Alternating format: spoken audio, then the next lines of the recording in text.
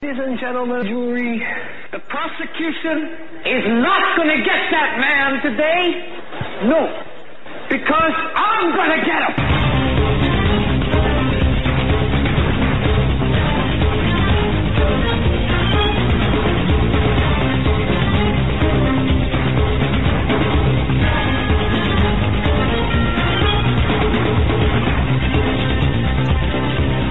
This is the Hagmann Report for today. It is Tuesday, May 1st, 2018. Can you believe that? May 1st, May Day. A lot of connotations, interesting connotations with the first day of May and May Day. Of course, obviously the communist celebrations, and we see that among the Workers' World Socialist or Workers' Socialist World Party. We see this very interesting times, of course, in which we live. I want to welcome everyone to tonight's program. Got a great show lined up for you tonight. At the bottom of the hour, we're going to be talking with a gentleman, this is Captain Roy on Reddit, Roy Davis. He's going to be talking about a number of issues.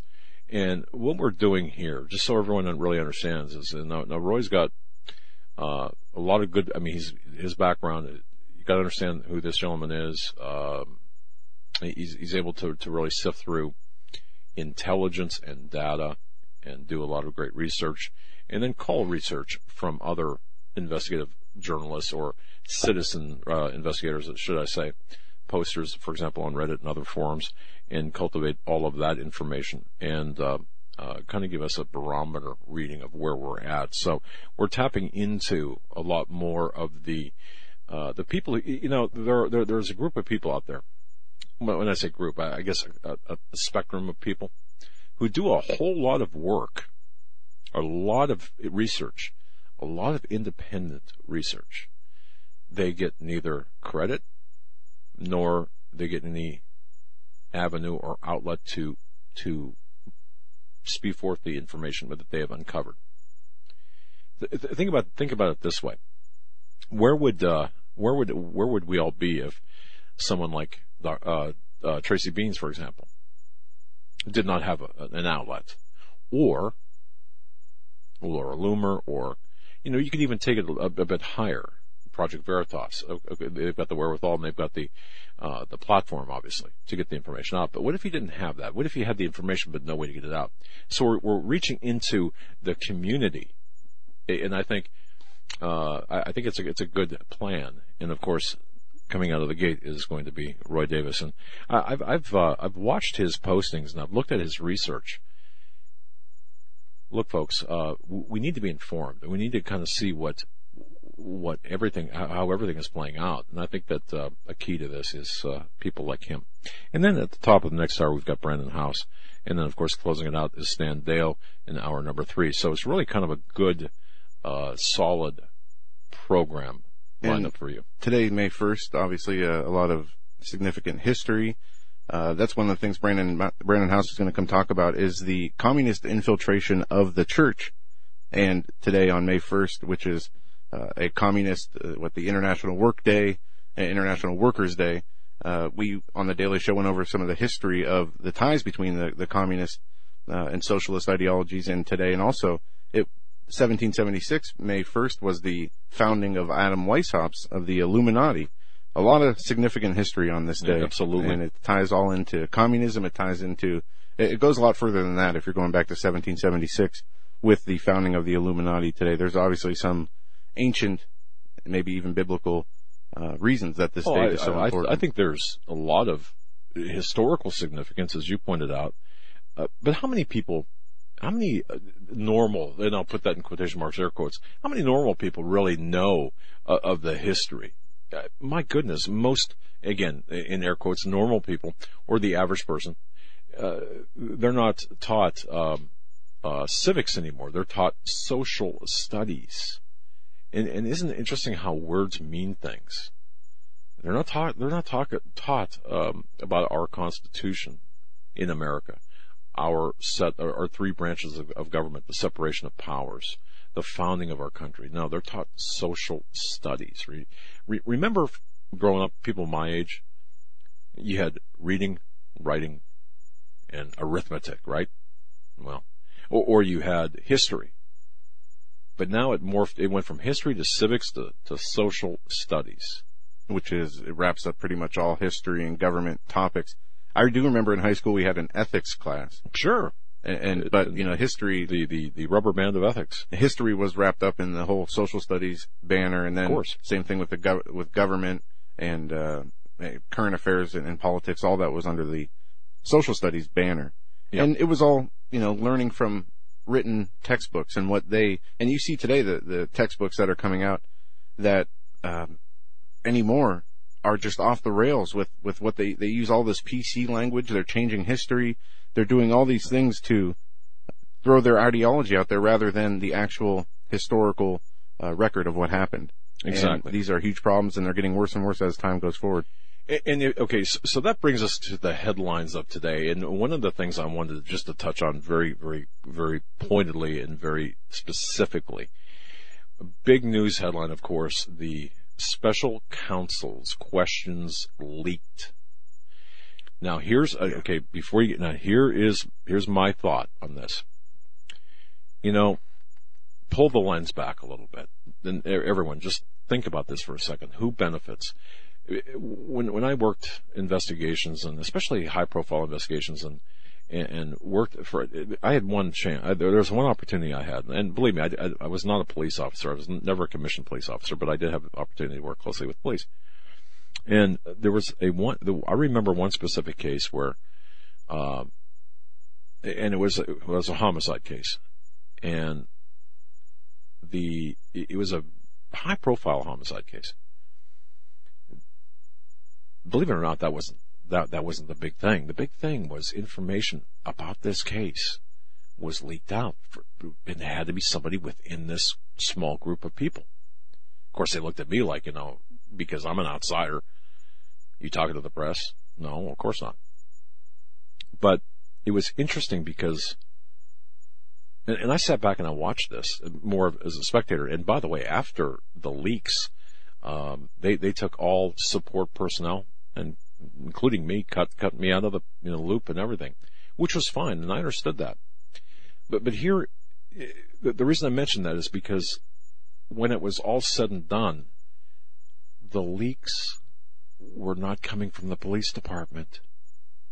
So, and it was if I had the time, I would tell you the story because it's really an intriguing story. But here's what I'm looking at. And Joe, you feel free. But look, the questions were leaked. These alleged questions broken down into 4 different sections or multiple sections. Very specific questions to Sessions, to others. Or about Sessions, about Rosenstein, about Comey, about Russian leaks, or about Russian collusion. But they were leaked to the New York Times. Okay. Now, who benefits from this? And I guess let's discuss this. Who benefits from this? Because I'm going somewhere with this. Okay. Well, that's a good question. I don't know. Does the special counsel benefit in having the questions leak? Does the president benefit in getting to see the questions early? There are already some reporters who are saying that, and this is a headline on Drudge, from the grammar, they think that those were, Mueller's former assistant says the grammatical errors prove leaked notes from the White House that Trump or somebody in the White House under Trump's leadership leaked out there, which I don't know that to be true either. I mean, I don't know. All right. And so who does benefit? Well, okay, a couple actually Donald Trump does benefit from this. It depends on, and that's the thing. It depends on how you look at it.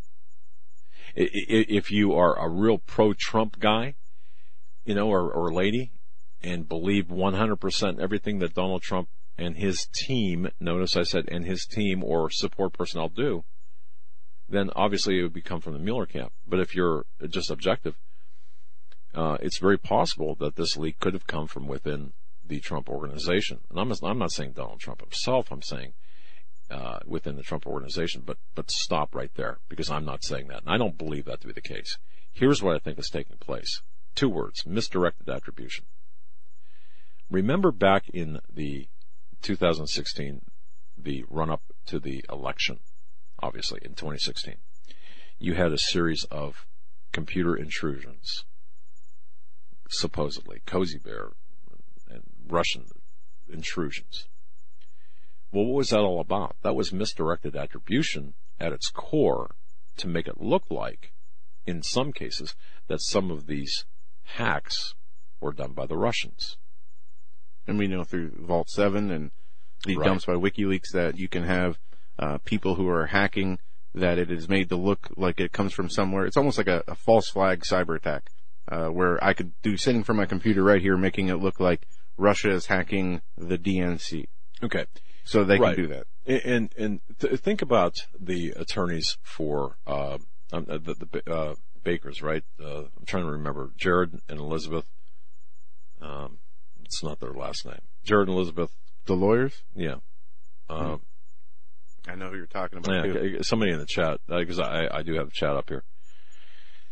Anyway, Beck, okay. Right. So they received a phone call that the voice was allegedly digitally manipulated, correct? All right. But whoever made the call allegedly forgot to mask the number. Does that happen? Yeah, I get it. I've seen people make stupid mistakes. All right, like leaving a handkerchief. No, never mind. No, I've seen some people make some stupid mistakes. So I guess I'm looking at this and I'm seeing something much larger happen.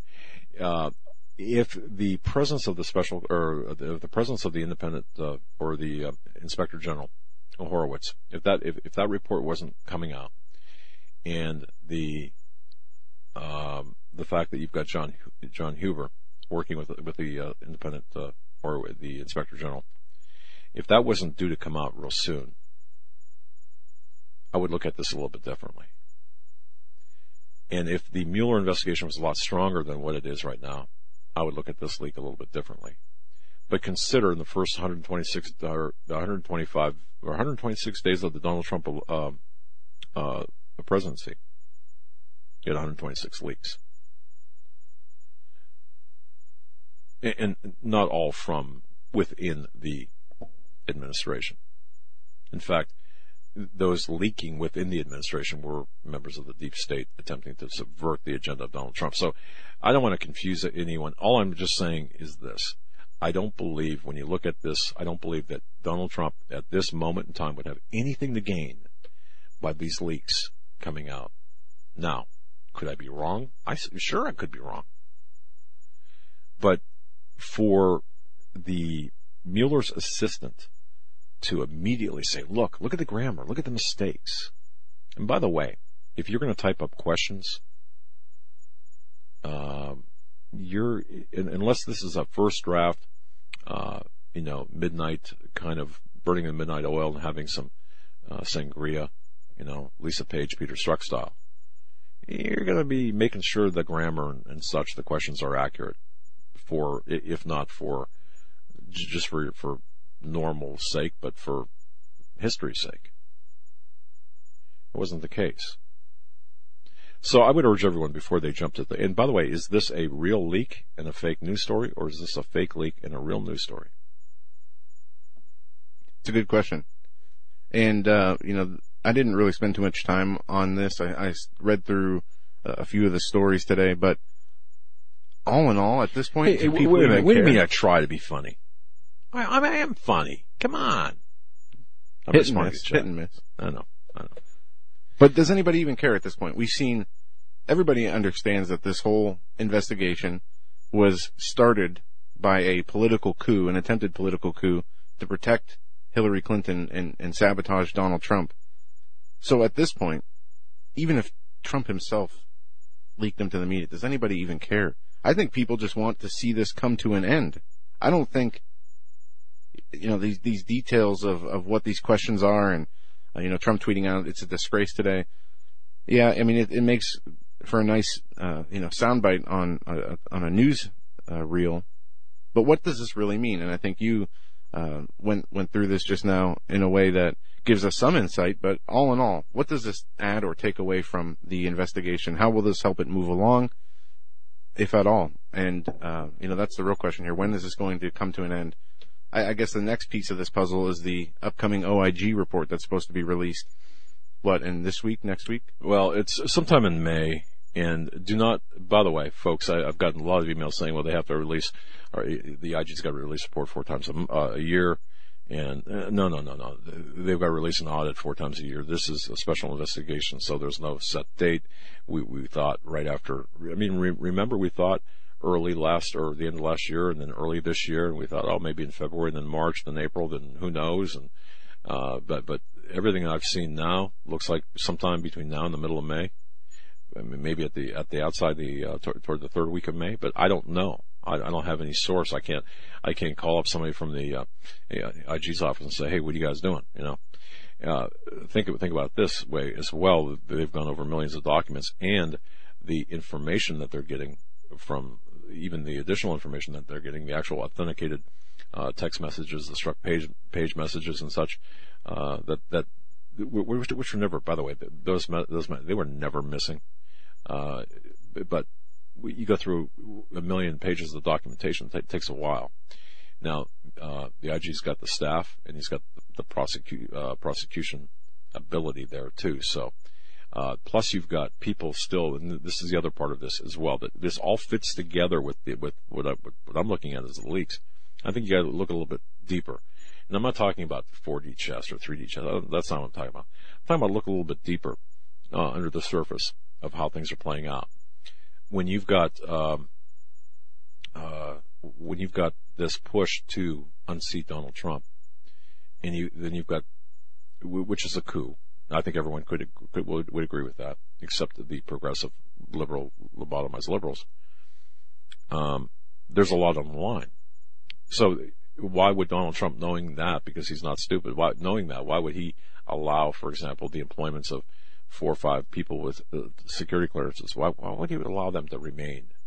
And I think you could turn to websites such as Conservative Treehouse, which Lou Dobbs mentioned last night or the night before, and you can look at the timeline, the historical context of everything that we're seeing, and they're keeping them around to say, you know what, you're going to cooperate with us, and that's what they're doing. They've got them.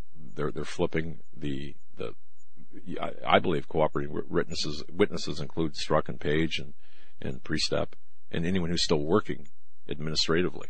And I think the prosecutor for the IG is going after the McCabe's and even the Comeys to some extent.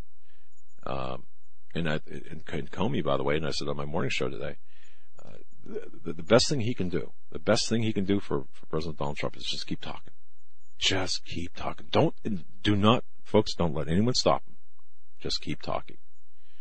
But all of this, none of this, I think that if you, to those people older that I'm speaking to right now, if you've got a copy of the Presidential Papers, the book Presidential Papers, it was a Dell book, cost $2. This published, I think, back in 74, 75, when All the President's Men came out, but it's actually transcripts of the Nixon, the Watergate tapes. Read the stories by the Washington Post at that time by the 2 crack reporters. And what we're seeing today, I think, mimics the style, except it's the whole plot's reversed. But having said that, I just want to look. It's bigger than what people know, and I do believe that this leak is going to. I really think that you're going to find out the leak is going to. They're not going to be able to contain who leaked this. I think that the special counsel is going to go after the. Where is it? Like New York Times, right?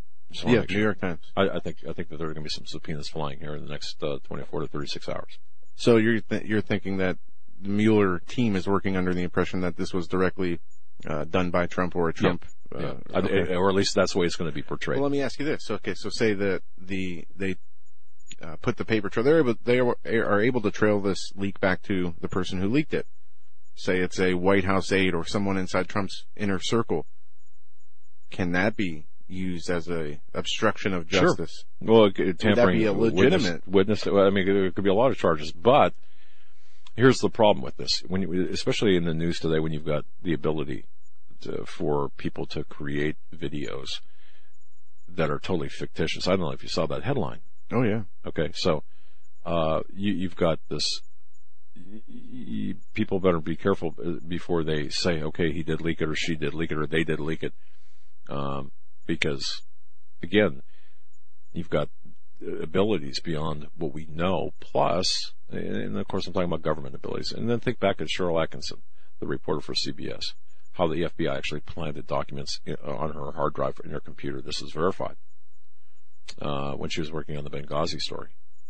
So wouldn't it be something if all of a sudden you opened up your computer and just then the knock on the door and the FBI is there and wanted to see your computer, and lo and behold, there's an email or a copy of the questions on your hard drive.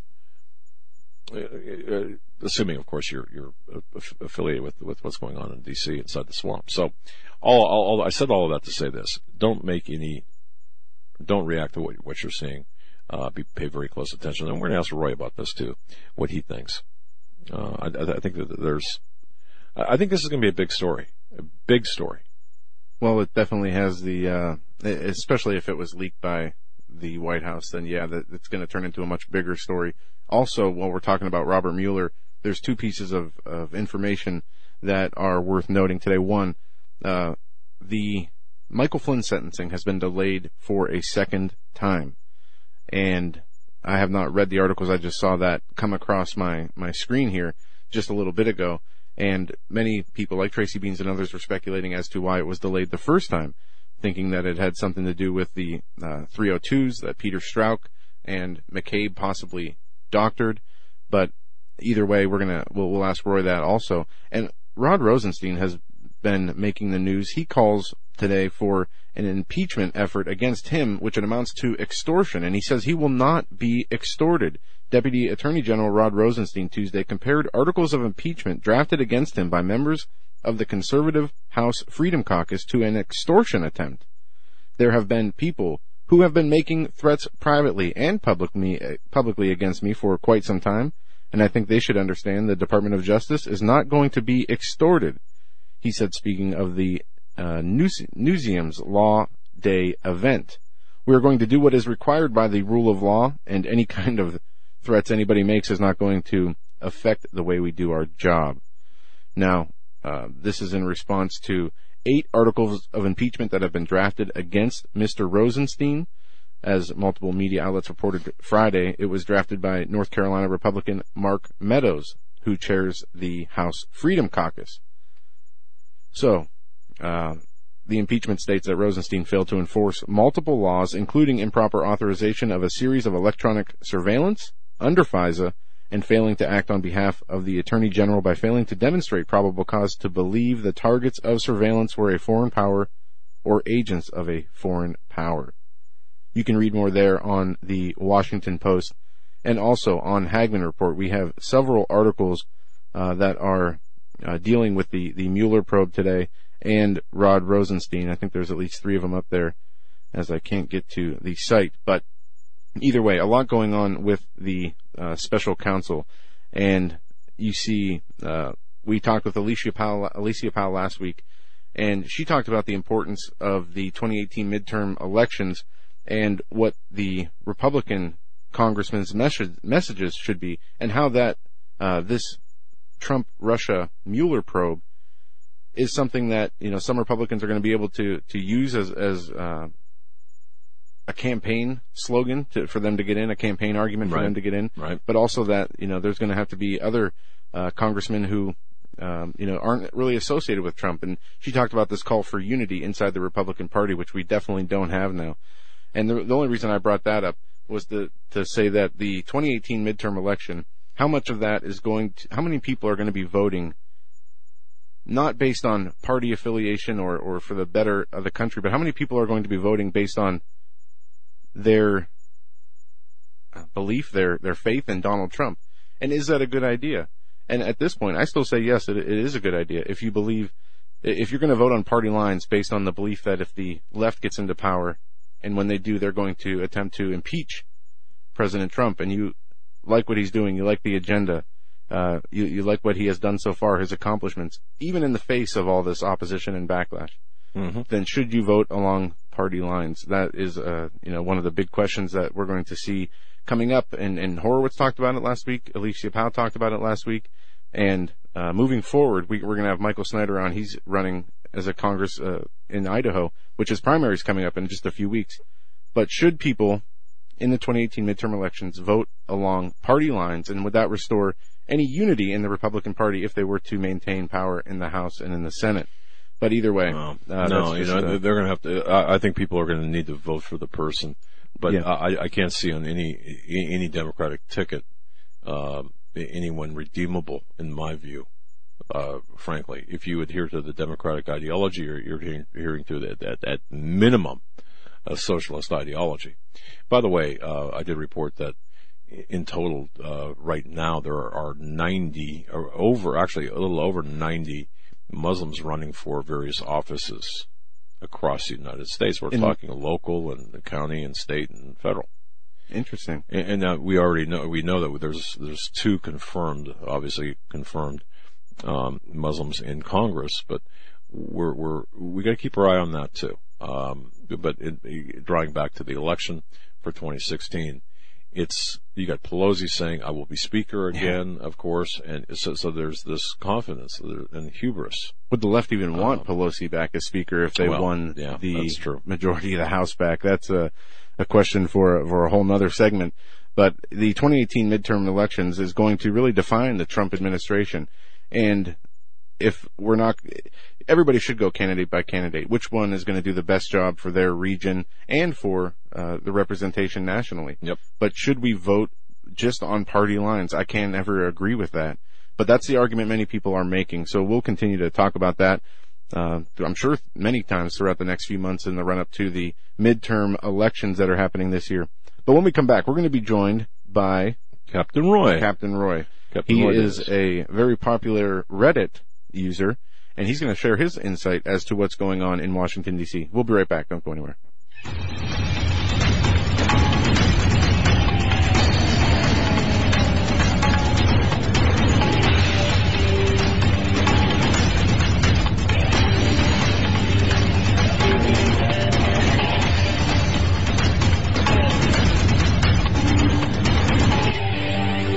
And this is the Hagmann Report for today. It's Tuesday, May 1st, 2018. You know, as we look at the headlines and we look at the people out there parsing the headlines and parsing the news and pieces of news information, I like to look at various posters and forums, and you end up cultivating a lot of good information. There's a lot of talented people out there posting information to places like Reddit and such, where they go well beyond the headlines, and they're talented researchers. They've got the background for research and such. And one such gentleman goes by the name of Captain Roy D.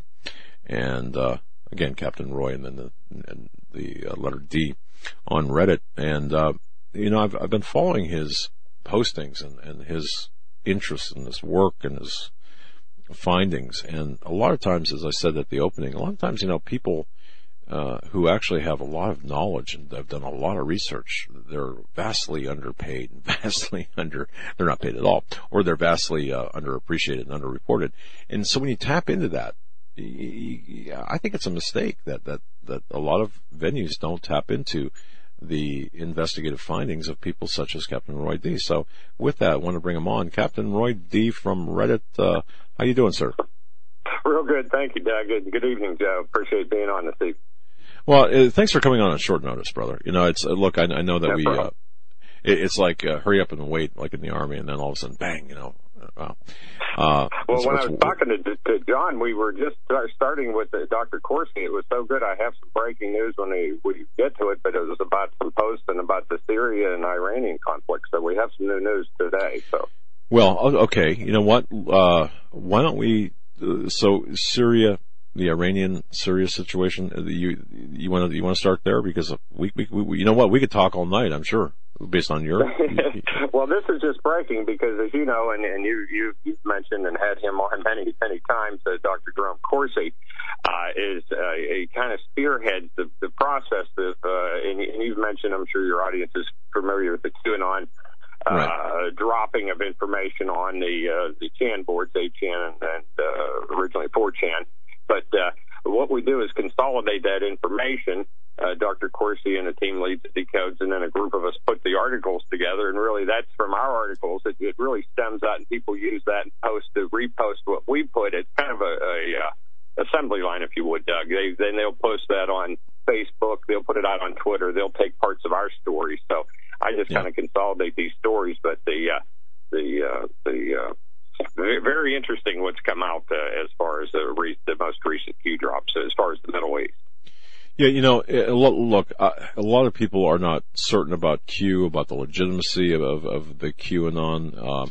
A lot, and rightfully so. There's got to be, I think, a healthy level of skepticism is always appreciated when you're conducting investigations. But no doubt. Now let me ask you though, and in my conversations with Dr. Corsi and others, they believe that Q is a legitimate source, and in fact, military intelligence, and plugged in and working for the good guys. What do you think? I mean, is that your opinion as well? 100%. I couldn't agree with Dr. Corsi more. And the phenomenon is actually growing and expanding. And what happens in the past, and you've seen this the years you've been around yourself, Doug, is that you'll have people. A lot of people thought this was a LARP or a pretend person trying to put out information and being on top of it. But that you can't predict for months on end, and certainly you can't have high level intelligence that comes true.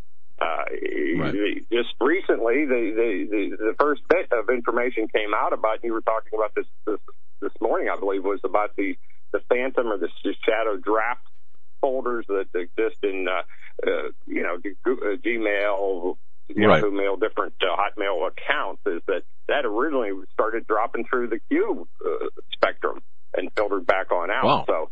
Okay. A lot of times, we're just a bit ahead of the news, and a lot of times, just the same thing with Tracy and that laptop, with the Wiener laptop, is that was dropped and done in conjunction right with that report, and said, look in this direction, and that's what set everybody off in the right area. Just the same principle, and you've explained it with a deep throat, is not giving us the classified information, but pointing us in the right direction. And is that the intent? Because why not have, if this person is high up and he's got the information, why not just spill the beans? Why go through the whole process? Well, because it defeats the purpose of filtering out the corruption. Two wrongs don't make a right. That, the surveillance and the abuse of the deep state is what we're kind of fighting it. And so we're trying to do it the correct way and, do it, and it can be done this way. Okay. It can be done this way. And by the way, Roy, just to make sure, the folks were talking with Captain Roy D. And he's a poster on Reddit and a very good researcher, in my view. And his analysis of information is pretty spot on, I believe. Vastly underpaid, underappreciated, and certainly, we're his movement's all volunteer. Right. So the purpose, and the reason I mention this is because we're going to have you back on. This is kind of like an introduction, let's get to know one another, but you mentioned some breaking news. If you want to, if you want to get into that, go ahead. Because this is the way that a lot of this works, is that, we're all familiar with recent strikes in Syria hitting the Iranian bases and such. What's recently come out, and this is the way Q does it, teases and leads us in the right direction. And it was a simple little thing, was U1, which obviously is the right uranium one, and your listeners will know the background on that. And then Sum of All Fears. A lot of times Q will use examples of movies to kind of give us a backdrop or a picture of the theory, the framework that he's trying to set. But this one was like spot on and just says you don't have to look deep, because what they're getting at is from the uranium sales and the lost yellow cakes is that we tracked it as far as going from the U.S. to Canada to Europe, and then it kind of went, the trail went cold. He was giving us another theory, or leading us on, is that under the same assumption of the movie from some of Clancy's movie, from Sum of All Fears, is that these yellow cakes ended up back in Iran and back in Syria, and were going to be used potentially as a false flag to start who knows what. Right. Okay. So, all right. Because in the Sum of All Fears, that initial uranium for the bomb came out of North Carolina, and eventually was used, to blow up the stadium, and in a false flag attempt to start World War III. Right. It seemed to me, by the way, just as an aside, Q's got certainly a film buff, or he's kind of a film buff. Yeah. Well, it makes it easier on this. You don't have to go so deep. Is that theory? Is that and potentially why these bases, and you hit on this before, that it was an opportune time to hit bases that were planned. The strike package that was pre-planned, and certainly that was in at around about 2 on the board. It's interesting you brought up Syria and Iran, and I haven't seen much about the strike, the Israeli strike, or the strike being attributed to Israel in Syria, southern Syria, that caused a 2.6 magnitude earthquake. I mean, that's what the as far as the board side from Q, that was dropped last week, and a lot of people thought that the Moab was going to be for an intel or informational document drop, either the FBI Lovers Texas or Horowitz's IG report. That's what a lot of people were anticipating with this, from our end, as far as an anticipation of Moab. But in fact, I believe, in fact, it was the real Moab that did that, because they certainly wouldn't have done a nuclear blast. And from reports, I think you even mentioned something about the mushroom cloud. Right. I witnessed in 2003 the first Moab explosion down at Eglin Air Force Base, and I saw a mushroom cloud from that first one personally. And certainly, if that's what they hit with the ordnance already in the ground, that could have caused the damage that everybody's reporting about, short of nuke. Right. So certainly that's going to leave a mark, or did leave a mark. Wow. All right. Did we cover that sufficiently, or is there more that we need to talk about with respect to this? The new information, or was that sufficient so far? Well, that's just what was broke last night, and what is the direction. And of course, it's probably future-proof past, is that you're going to have to go and inspect the sites or whatever, find out what was involved, and maybe the yellow cakes yet to surface. This may be part of what they're looking at as the next phase with Iran itself.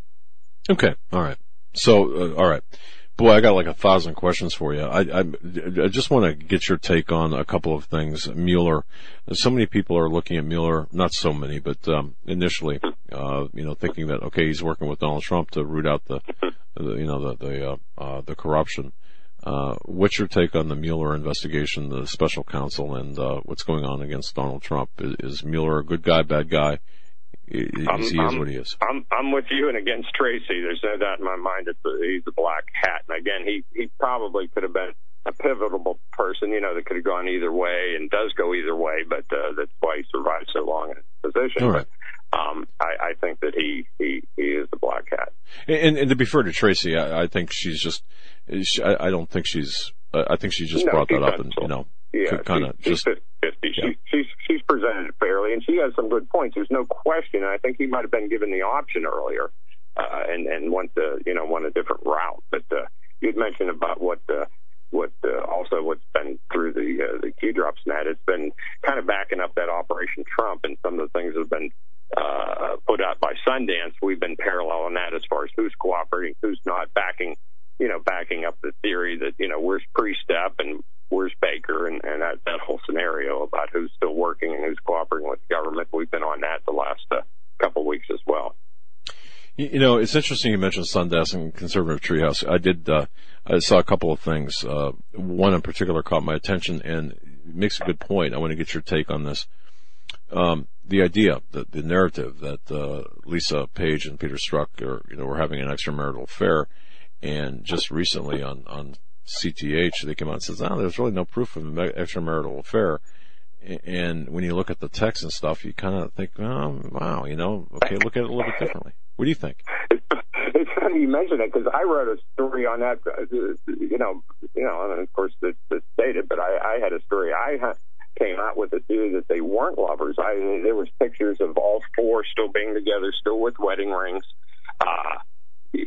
No sign of any type of internal interruption from either end, and there's another couple besides the two Stroziks, from the Mr. and Mrs. Page too, and so It all appears normal on the personal front as of a few months ago. So, and if you read the Texas release, and again, it's just been a portion of the thousands. There's been no talk. What I say is that, sadly enough, is that anybody that you just not even talk about pillow talk, but you talk about trying to hook up for a drink or a meeting. I mean, they've got to find hotel rooms. None of this is mentioned, word one, anywhere in East Texas. Now, maybe they're in the hidden draft areas, but they've yet to come forward. And people forget that Peter Strozak was head of counterintelligence, right with Pre-Step.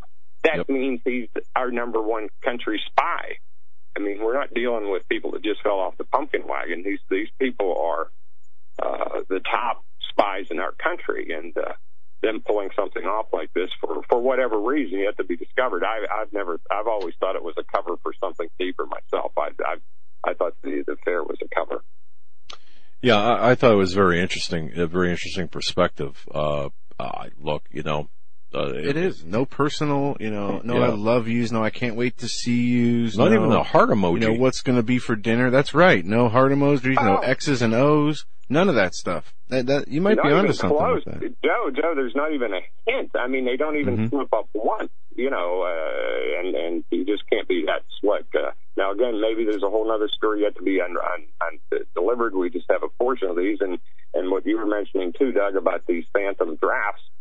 Maybe they contained it all to there. We know that they had a lot of code words and a lot of, secret agent symbolism in what they did amongst themselves. So that's not stretching it to think that they've had, other layers of deceit in this operation. And Roy, if I may, because a lot of people don't listen to my morning show, and just when you reference phantom drafts, folks, what Roy's referencing and what I spoke about this morning is simply this. Imagine you have, obviously, somebody has an email account, and you've got a username and password. You log it in the email account, you draft up, or you create an email and you send it out. That's the normal process. Imagine if, let's say person A has username and password, person B has the same username and password, and person A logs into their email account, creates an email, saves it in the draft folder.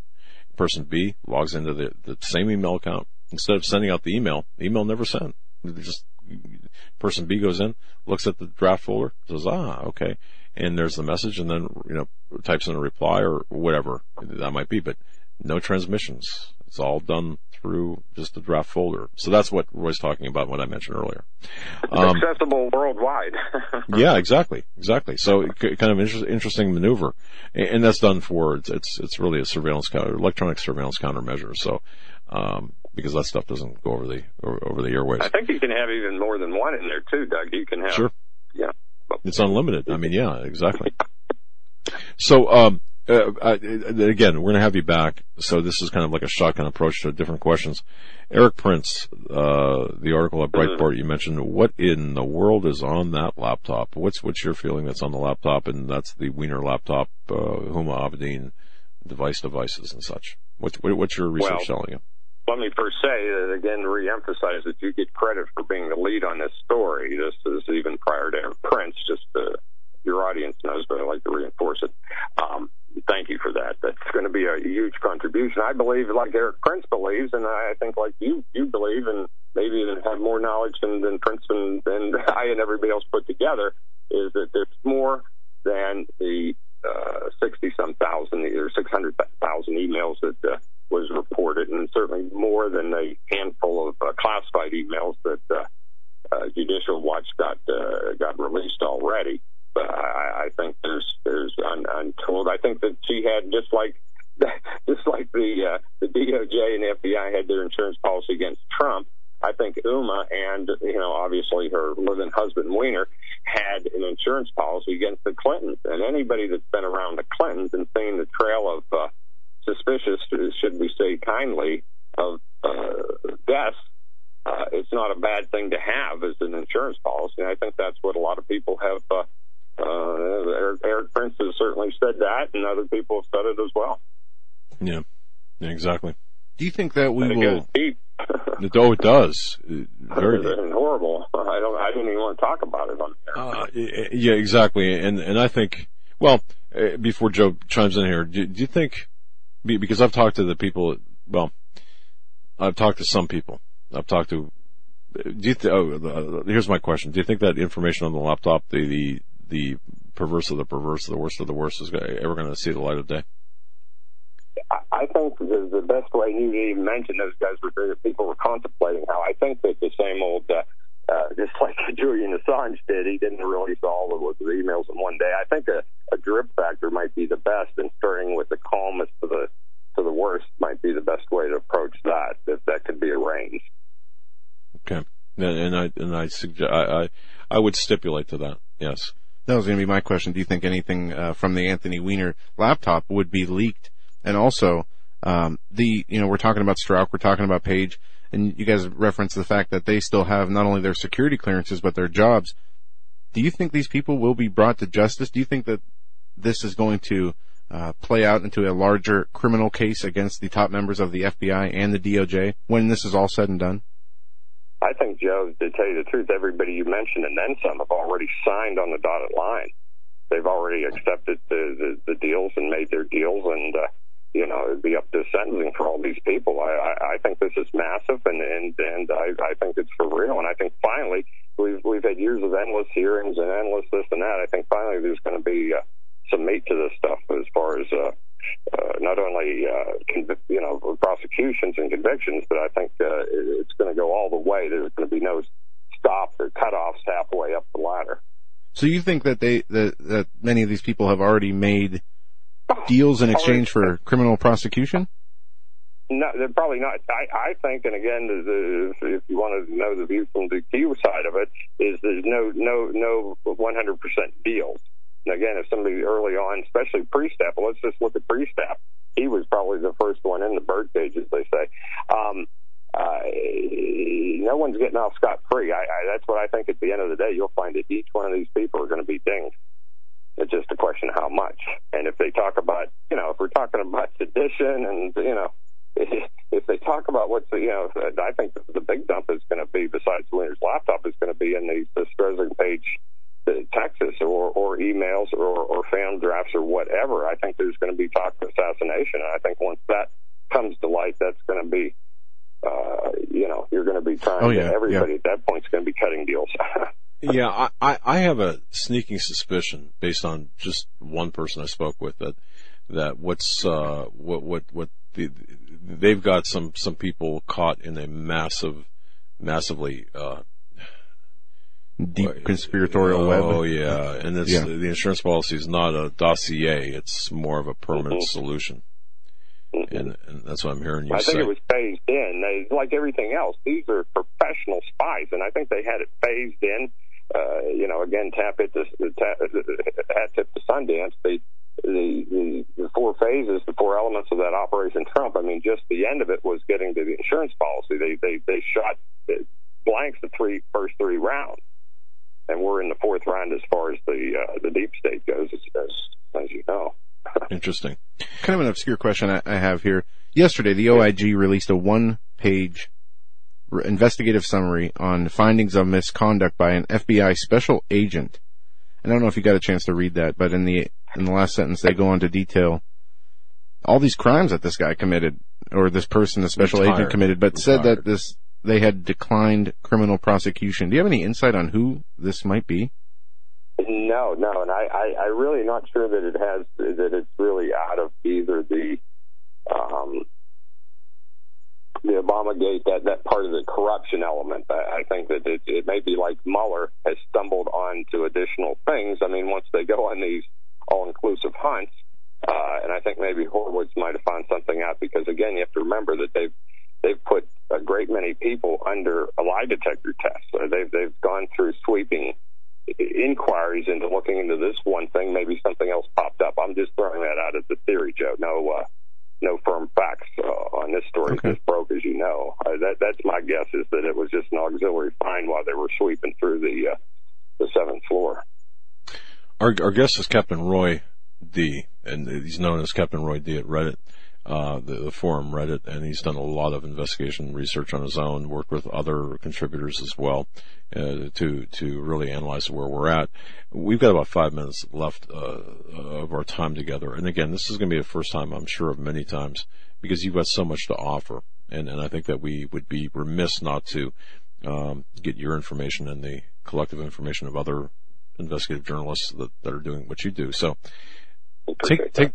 Take the last now 4 minutes or so and make any statement that you want to make, or, go anywhere you want to go, because we just threw a lot of questions at you.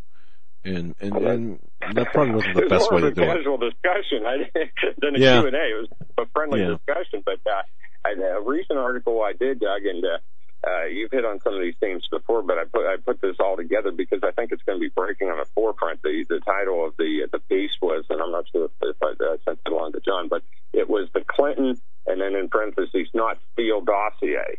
Now, this whole story is referring to what is termed as the second dossier, not the first Steele dossier. And again, that was centered through Fusion and through Nellie Orr and through DOJ and FBI and all that. This second dossier was developed by the same sidekicks of Sidney Blumenthal, Sid Vicious, and Cody Shear. And the two of them have, did the same kind of Oppo research against then candidate Trump, and but instead of the way they organized it all through the DOJ, the Steele dossier, this dossier was all funneled through the State Department.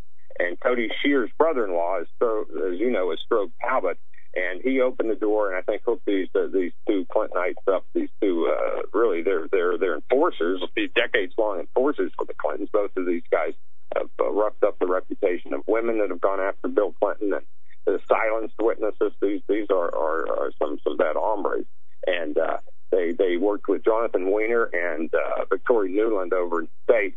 And between a lot of them, they passed information back and forth, gave it to Steele, and this was combined. They feel that a lot of the information that Sid and Cody came up with was used in part of the original Steele dossier. So their authors, them and Nellie Orr, are probably the main authors of the original Steele dossier between you and me. I hear you chuckling there. This would make a really bad spy novel. It really would. But a horrible one, because people wouldn't believe it. But man, you're incredible information. With a minute, it's just going to break because Nunes. This has been the phase 2. The first phase of Devin Nunes, he came out with that big memo that everybody's waiting for, and he just talked with Maria Bartiromo last weekend and mentioned both Shear and Sid Blumenthal by name. He's focused in on this, and this is going to be a report that's going to drop rather soon. So a lot of this is going to be fresh knowledge to the public soon.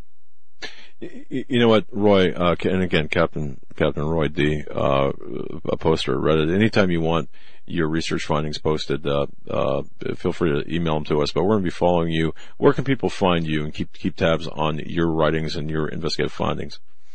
Well, one big thing, and of course I find this by accident. I'm like you, Doug, and we're not in the generation who grew up with computers. But you can just Google up Reddit and put in Captain Roy D, and the page will go there, and you can look at any article. You don't have to join Reddit. You don't have to be a member to look at the articles. So they're free. They're all available. I think there's about 100 current articles up there now, and the thing is about the members, they get to leave comments and vote, but short of that, anybody can look at it, and they put posts up all the time. Well, Captain, please accept our thanks, and please pass along our thanks to your colleagues at Reddit, the fellow posters and the fellow researchers and people who are looking into this, and we're going to be back in touch, and we'll have you back on, perhaps for a longer period and more frequently, because this is historic. I mean, history in the making. No doubt. I appreciate it. Thank you for your time, and God bless. God bless you. Folks, that was Captain Roy D. from Reddit. He's got a U.S. Coast Guard background. He's a great guy, and I would urge people to follow him. Follow the citizen researchers as well on Reddit. A lot of good information there. Stuff that you're not going to get through many other places. Going to be right back. Stay right where you're at. Network break.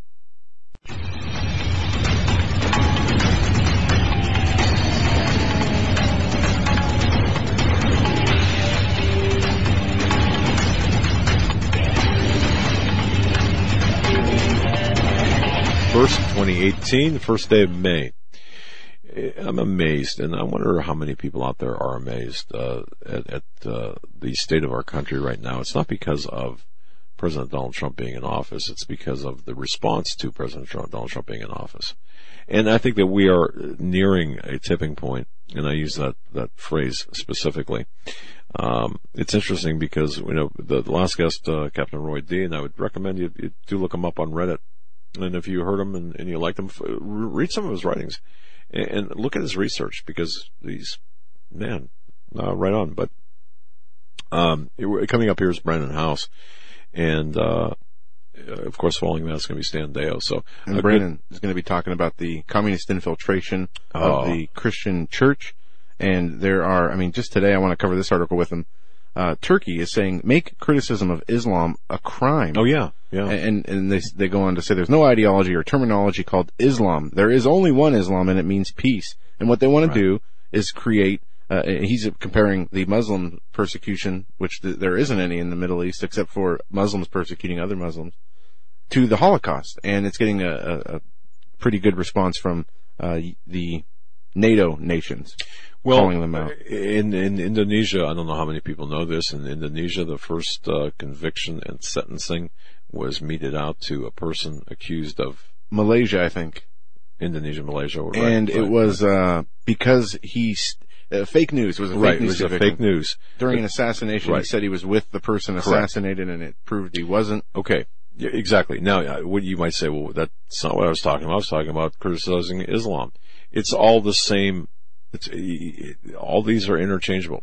Notice when fake news became a thing, and Cheryl Atkinson gets into this back in September of 2016, when the current iteration of fake news was used by Obama. The phrase fake news has been around a long time, but in that sense, it was used by Obama in September 2016. And then, of course, it was used in a different manner by President Donald Trump. And what do we see today now? This fake news, and we have to fight back against fake news, and it's being used yet again in another iteration. So this is all going to go together to regulate, censor, and stifle the real news. And why are they doing this? Of course, they don't want to be exposed for what they're doing. Before we get to our next guest, and folks, trust me when I tell you, this is going to be huge, and it already is huge, but it's going to affect each and every one of us. If you've got a website, if you're on social networking, it's already affecting you. Diamond and Silk. Look at Diamond and Silk. And by the way, if you don't think we're being censored, okay, we have an exclusive interview with Diamond and Silk. Look at the numbers on that YouTube video. Yeah, on our YouTube channel. By the way, we actually lost numbers. Yeah, not even just with the individual Diamond and Silk interview, but if you look at the trend of how many viewers we get per full show, even within a 24-hour period, I don't even think we hit half the mark with Diamond and Silk, which is crazy because, if anything, they're going to bring in more traffic. And Eric mentioned the 60-second teaser video clip he put out to promo that interview got more views than the actual Diamond and Silk interview. Actually, it got more views in 1 hour. Yeah, in 1 hour. Than the interview's got in 24 hours. Right. So you know that they're playing around with that they're taking. So when you tweet or when you put something on Facebook, if it's antithetical to their ideology, meaning if it's conservative or Christian conservative, it ain't going nowhere. Unless you're really slamming another Christian or another conservative, then they'll make it viral because they want division. And that's what people don't understand. The people who try to take us down, they feed right into that. And that's why I call them morons, because really, seriously? I mean, anyway. So obviously there's a lot of stress built into that. Now I've got a solution for you with respect to stress. Think about this. Music is one of life's greatest pleasures. It can just calm you. It could focus you. Think of when we had Michael Terrell on from WholeTonesFree.com. Michael Terrell did a great job in explaining how music and the frequencies and the different music packages and frequency packages have different effects on you. I noticed this with Lady the Studio Dog at home, or even in the studio when I put on different whole tones music packages, depending on if it's a relaxation, if it's focusing. And I'll tell you something, it works on me. I mean, it helps me relax. It helps me focus. It energizes me, depending on the package.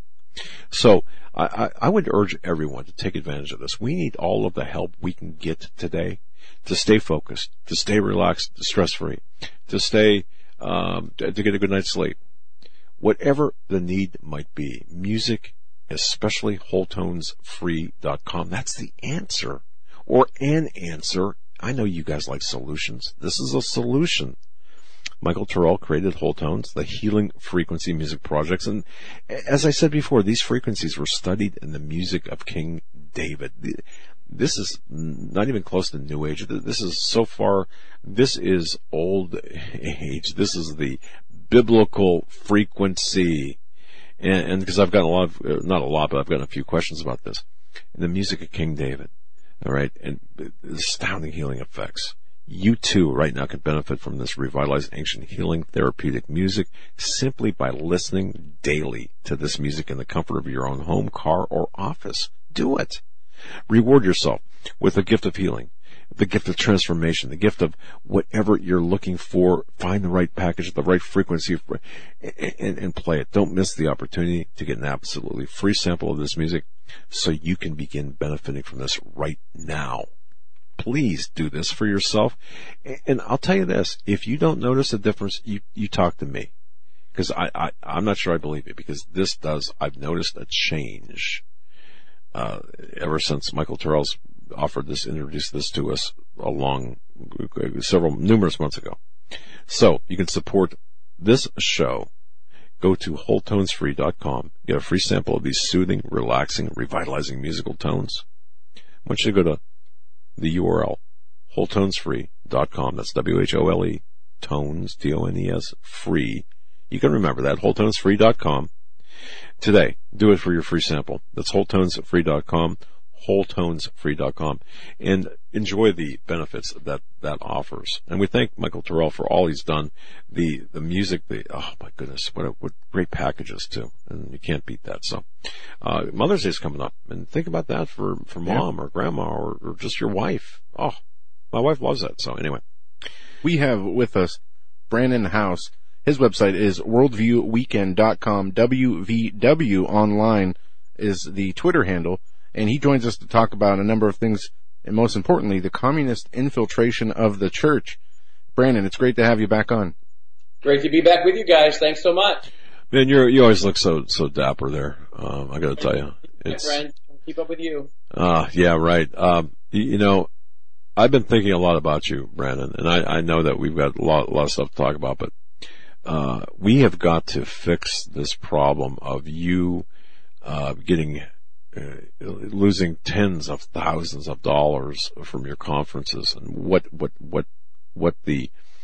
these groups have done to you. We've got to figure out a way to fix this. Well, we're hoping that's the case. We have a big law firm that's looking at it. They had some big cases they had to deal with in court, and they're supposed to be getting back to us this week. We have another attorney who has been doing a lot of writing on this publicly, as well as to us personally. So we've got a couple options, and we're just waiting to see what's going to happen. And folks, Brandon House is our guest. Just imagine this: you've got conferences set up, you've got materials printed out, you're invested thousands upon thousands upon thousands of dollars into these events. Yeah, retainers and hotel bookings. Yeah, I mean, it's crazy. And then you get a bunch of anti free speech people, the Antifa and the pro-Islamic groups band together, call the hotel, make it such that they can't have the conferences. And well, we were talking about, really it fits with what we're going to talk about, the Marxism and Christianity merging, because some of our biggest opposition is coming from so-called evangelicals that have bought into this Marxism, and they are working with the Muslim Brotherhood and Interfaith Dialogue. So again, it's that red-green axis, but most people will probably be shocked to find out that this red-green axis is coming right into evangelicalism. And again, we're not talking about the mainline churches. We're talking about mainstream evangelicalism. We're talking about people like Tony Campolo and Tim Keller and Ron Sider. I don't know if you guys are familiar with Tony Campolo and Jim Wallace, but Tony Campolo and Jim Wallace were trying to mainstream this into evangelicalism back in the late 70s and certainly the early 80s. And I've been talking on my radio show today. I started a series today on this. Are you guys still there? Yeah, we're here. The speech was cracking up just for a few seconds there, but we're here. Okay.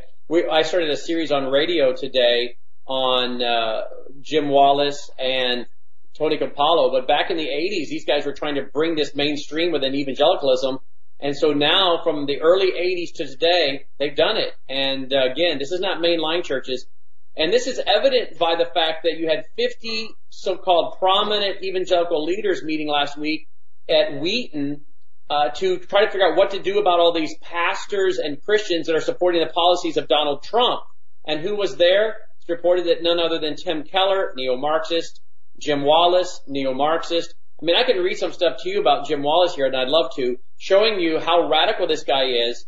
And this guy, yet again, is a neo-Marxist. He's pretty much been in support of every communist revolution in South America for the last 30, 40 years. And he also was part of the Evangelical Immigration Roundtable that was funded by George Soros. So, again, when you talk about groups shutting us down, I want to make sure our audience understands this isn't just progressive, socialist, secular humanist groups. This ideology is gaining steam within mainstream evangelicalism to the point that now 50 evangelical leaders met last week, by invitation only, to figure out what to do about people like us that might be supporting some of the president's policies, like his policies on Israel, his policies on Iran, his policies on immigration, national security. I am absolutely thrilled with his new Secretary of State, Mike Pompeo, former congressman from Kansas, West Point graduate, was the CIA director for a short time, finally confirmed as Secretary of State. But, they were basically putting him through a religion test. They wanted to know his views about all these different things related to his religion. That's a violation of the Constitution, try to confirm him in that way. And yet that's what they were trying to do last week and not confirm him. But it's ironic, he has been confirmed. Last night, and on a live broadcast we did, breaking news, we did a live streaming broadcast because of what's happened in Israel. And we had with us Dr. Jimmy DeYoung, who lived in Israel for over 20 years. He was part of our Ozarks conference. We just got done Friday night, all day Saturday, half day Sunday, with our 15th annual Ozarks conference.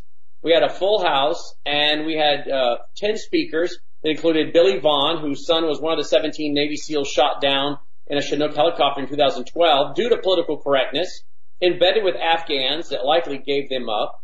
They were not allowed to put down suppressing ground fire when they landed. And so again, political correctness got those 17 U.S. Navy SEALs and a bunch of their support team, about 30, 31 guys altogether, killed. He spoke for us. Former Muslim, now Christian pastor Sharam Mahadian spoke for us. Former Department of Homeland Security officer Phil Haney, who's been on Sean Hannity's program 14 times, spoke for us. By the way, the Obama administration convened a grand jury trying to indict him and put him in jail for supposedly violating the civil liberties of internationalist jihadis. Yeah, we had him on, Brandon, and he detailed his work under the Obama administration, and just by going by the book, how many times he was almost not only fired, but also criminally charged for doing his work, and that's an amazing story. And yeah, he was with us this weekend in Lake of the Ozarks, and so we just come off that, but we filmed all 16 presentations that will be a part of our Situation Room at situationroom.net. But we're also producing a documentary called Sabotage, because the whole documentary is based on the Marxists and Muslims and their religious, useful idiots that are sabotaging America. So again, I want to make sure your audience understands that what Doug has started out the program with, the Marxists and Muslims, and what they've done in shutting us down, is also a group of religious, useful idiots that are pushing the Marxism as well, that are working to shut us down and marginalize us, which is again why 50 of them just met last week at Wheaton College by invitation only to figure out what to do with Christians and pastors who are supporting some of the policies of Trump. We don't necessarily support everything Donald Trump does, but the policies we do support, we do support. And Mike Pompeo, by the way, we played audio last night, as I was getting to, on our TV show and radio show in the afternoon, TV at night last night. We did a special broadcast because we were at Lake of the Ozarks. Jimmy DeYoung was still here. I was still here kind of trying to rest up, but we had to give our day up to go live and talk about what happened in Israel. And we played video clips of Mike Pompeo, the new Secretary of State, who by all evidence appears to be a very strong, conservative, pro-Israel, understands Islam Christian. We have audio and video of him giving his testimony in Kansas. We had some folks come up to us at our conference at Lake of the Ozarks this weekend and say that he's a friend of theirs. He has stayed in their home. They purchased some books to bring to him, we were told. And they're telling us, yeah, this guy is the real deal.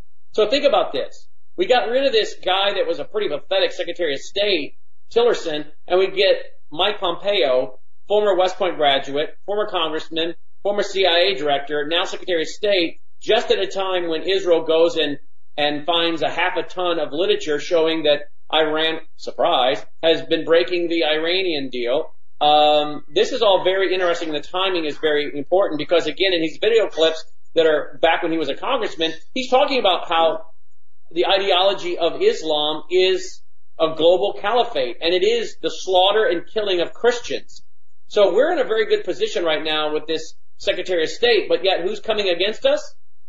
The Marxists inside mainstream evangelicalism, Tim Keller, Jim Wallace, Tony Campolo, and the like. So let's not forget, we're not only dealing with those outside the, quote, evangelical world, we're dealing with those inside who in the 1980s were seen as being extremists within the margins of evangelicalism, who now are considered some of the prominent evangelical leaders within evangelicalism. So this is moving very fast, and most Christians are, and most even conservatives are not aware of the problems that are facing the conservative evangelical world today with the fact that they're embracing people that are going to use the church to actually persecute real Christians and real conservatives. We see this, Brandon. I've seen this up close and personal. Some of our biggest detractors are those people who will embrace the so-called evangelical position and then weaponize it and say, you know what, what's happening to you? And real quick, Tim Keller, I wasn't familiar with many of the names that you threw out there, Brandon. So I just did a quick search and found that Tim Keller used to be a pastor of a church, the Redeemer Church, and has a report called the Redeemer Report. Well, the one article I found is The Bible and Same-Sex Relationships, a review article, where it goes on to lay out this guy's arguments for why we have it wrong today and that the church and Christianity is accepting of same-sex marriages and was back in biblical times without scriptural proof. But Well, let me tell you where this is going. And we talked about this in our radio show last week at worldviewradio.com. Right now they're on the big kick of race theory and racism. And we heard the clips from our last time together where David Platt was talking about the churches deepening the racial divide and how Christians are permeated by racism, whether we know it or not, this whole white privilege thing. And again, your audience may not know who David Platt is, but he's rather popular within the Southern Baptist Convention, the largest Protestant denomination in America. And, this past week, yesterday, Monday, was his first day as the Bible teacher, the daily Bible teacher of a program called Back to the Bible. Now, again, many of your listeners maybe aren't familiar with Back to the Bible. It's out of Nebraska. It was started in 1939 by a very conservative pastor, Theodore Epp. And one of the past presidents of Back to the Bible is a friend of mine, Woodrow Kroll, who has spoken for us many times over the years. He retired several years ago, and they kind of were trying to find a new leader that they could hang on to. They've lost their last several Bible teachers. Why does it matter? Because this program was one that was started in 1939 and is on hundreds and hundreds of radio stations across America. Back to the Bible. I mean, how can you argue with that, right? Been a pretty traditional program. Well, for the last few weeks, they've been offering David Platt's book, Radical, which is just a book pushing social justice. This is the same David Platt. We saw the video clips when we were on your show a few weeks ago, declaring, racism is still alive and well. And one of the examples of it is the disparaging income between blacks and whites, the rate of crime in the black community versus the white community, the mortality death rates of black babies versus white babies, and all this, as though he says this is an example of racism being alive and well. No, it's the example of failed progressive policies promoted by our government, and which is why black leaders like Star Parker, Walter Williams, Thomas Sowell, and a guy by the name of Jason Riley are writing books and articles saying, the progressive socialists are destroying the black community. But David Platt wants to say this is all signs of racism in the church and we need to do something about it. So what do we need to do? More government. Well, this is the guy that's now going to become, as of yesterday, the teaching pastor on the historic Back to the Bible program that is listened to mostly by older Christians. Now, what's the point I'm making? We know the younger so-called Christian evangelicals are going for this social justice garbage. But now you're going to watch many of the older people because it's being wrapped in terms like back to the Bible. And I'm not saying that this guy's never going to preach a good sermon. I'm not saying you wouldn't agree with some of the things he says. That's the problem. He will preach some very good, accurate sermons biblically, and then he'll use that to gain credibility to undermine the true biblical worldview and the true gospel for, I believe, for a social justice, social gospel. By the way, this is the same guy who worked with Russell Moore and filed an amicus brief with the Southern Baptist Convention and the International Mission Board to defend the right of Muslims to build a mosque in New Jersey. So we're not only battling for the hearts and minds of the young people within conservative evangelicalism today, we now are having a battle for the minds of the older people. Because now the most well-known, long-term, prestigious Christian programs on talk radio and Christian radio are being taken over by this younger generation like David Platt. In fact, I had a dentist come to our conference here at Lake of the Ozarks, and he told me, and it's in an email, he wrote it down for me in an email, that he's gone to a Bible study for 20 years with guys in his age bracket in the early 60s. For 20 years. And their young pastor, who's 45, has begun to pass out Tim Keller's book, Tim Keller, a neo-Marxist, pass out his books by the case. And now if you try to tell these men in their 60s, hey, you need to be aware of this Tim Keller guy, what he's really all about, they won't hear it because their young pastor has told them how great he is. So guys, we're now trying to not only reclaim the mind of the millennials and the younger generation. The Bible ministry programs are being turned over to these neo-Marxists and evangelicalism, and now we're trying to convince some of the older Americans, why are you going against this? These baby boomers should know better. Their fathers and grandfathers died fighting communism, and now they're going to embrace it in their own, quote, Bible ministries they listen to on the radio in their own churches. Indeed they are. And I got an audio, look, this is a book Tim Keller wrote, Generous Justice. It should have been called Social Justice. And in the book, he quotes a theologian here. He just says he's a theologian. He doesn't tell you who this theologian is. He just says theologian. And the theologian is Gustavo Gutierrez. You know who Gustavo Gutierrez is? He's the father of liberation theology. What is liberation theology? Mixing Marxism with Christianity. And whether it's Tony Campolo, Jim Wallace, Tim Keller, Ron Sider, and I could just keep going on and on, all of these so-called prominent evangelicals that have become mainstream now are all praising by name liberation theology. Marxism mixed with Christianity. And Brandon, what you said about, these people, it's not like they'll never preach a good sermon. I'd say, as effective as this technique is, that you have to have at least a balance of more than 50% of your sermons being biblically accurate and sound. And then you see that, as you said, gives them the credibility to throw these other things in there. And this is the problem what we see with, the Joel Osteens and the others. They have these, they'll quote scripture and then, they'll teach you a good message, but it's not the biblical message. And it's out of context and it's not clear as the Bible makes it. And this is a huge problem because it seems like Christians today don't have the discernment to read between those lines or don't have the biblical knowledge, the biblical foundational knowledge to understand how it's taken out of context. Absolutely. In fact, if your listeners don't mind, I'm sure a lot of your listeners are Christians and some of them are conservative and some don't really know what they are. But if they don't mind, I would take them to something I was reading. Sorry about that. I would take them to something I was reading a few years ago as I was studying through the Bible, and I thought, well, what else did I find other than the Hegelian dialectic process right in the Bible? In fact, here at Lake of the Ozarks, that's what I was speaking on was the dialectical deception.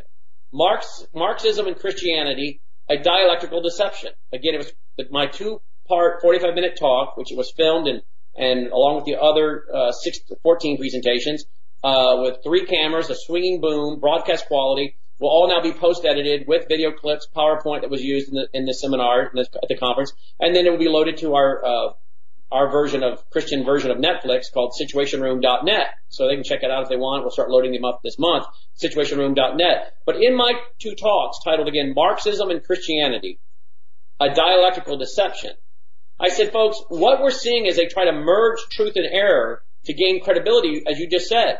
You gotta have some truth to gain credibility, to then undermine biblical Christianity and hijack it. You see, the Marxists understand that persecuting the church only makes it grow. Cuba, China, behind the former Iron Curtain, Romania, examples of that. Why persecute it when you can join it? Why persecute the church? I'm not saying that persecution will come, but why not co-opt, join the quote church, and then take over it, and then use that false dominant church to persecute Christians? You see what I just said there? Oh, yeah. Why not persecuting the church, quote church, join it, and then once you infiltrate it with your Marxist, you use this false dominant church to persecute guys like you and me, and the government lets this false dominant church persecute us, and then the government passes legislation, hate crime laws, other things, blasphemy laws, you can't speak ill of Islam, and who defends those laws? This false dominant church. So the false dominant church gives cover to the government to do what they're doing and say, oh, these people aren't real Christians, this isn't what Jesus would do. Jesus was a social justice warrior, Jesus was really all about ecumenicalism, universalism. And so this is what we see happening. And so if you go to Acts chapter 16, verses 16 through 18, I was reading this a few years ago and I thought, wow, if that isn't the dialectic, pitting opposites against each other, a little truth and a little error in order to get some credibility and then undermine the true intent of the gospel and the purpose of the church. Acts 16, 16 through 18. Do you guys mind if I read it? No, please.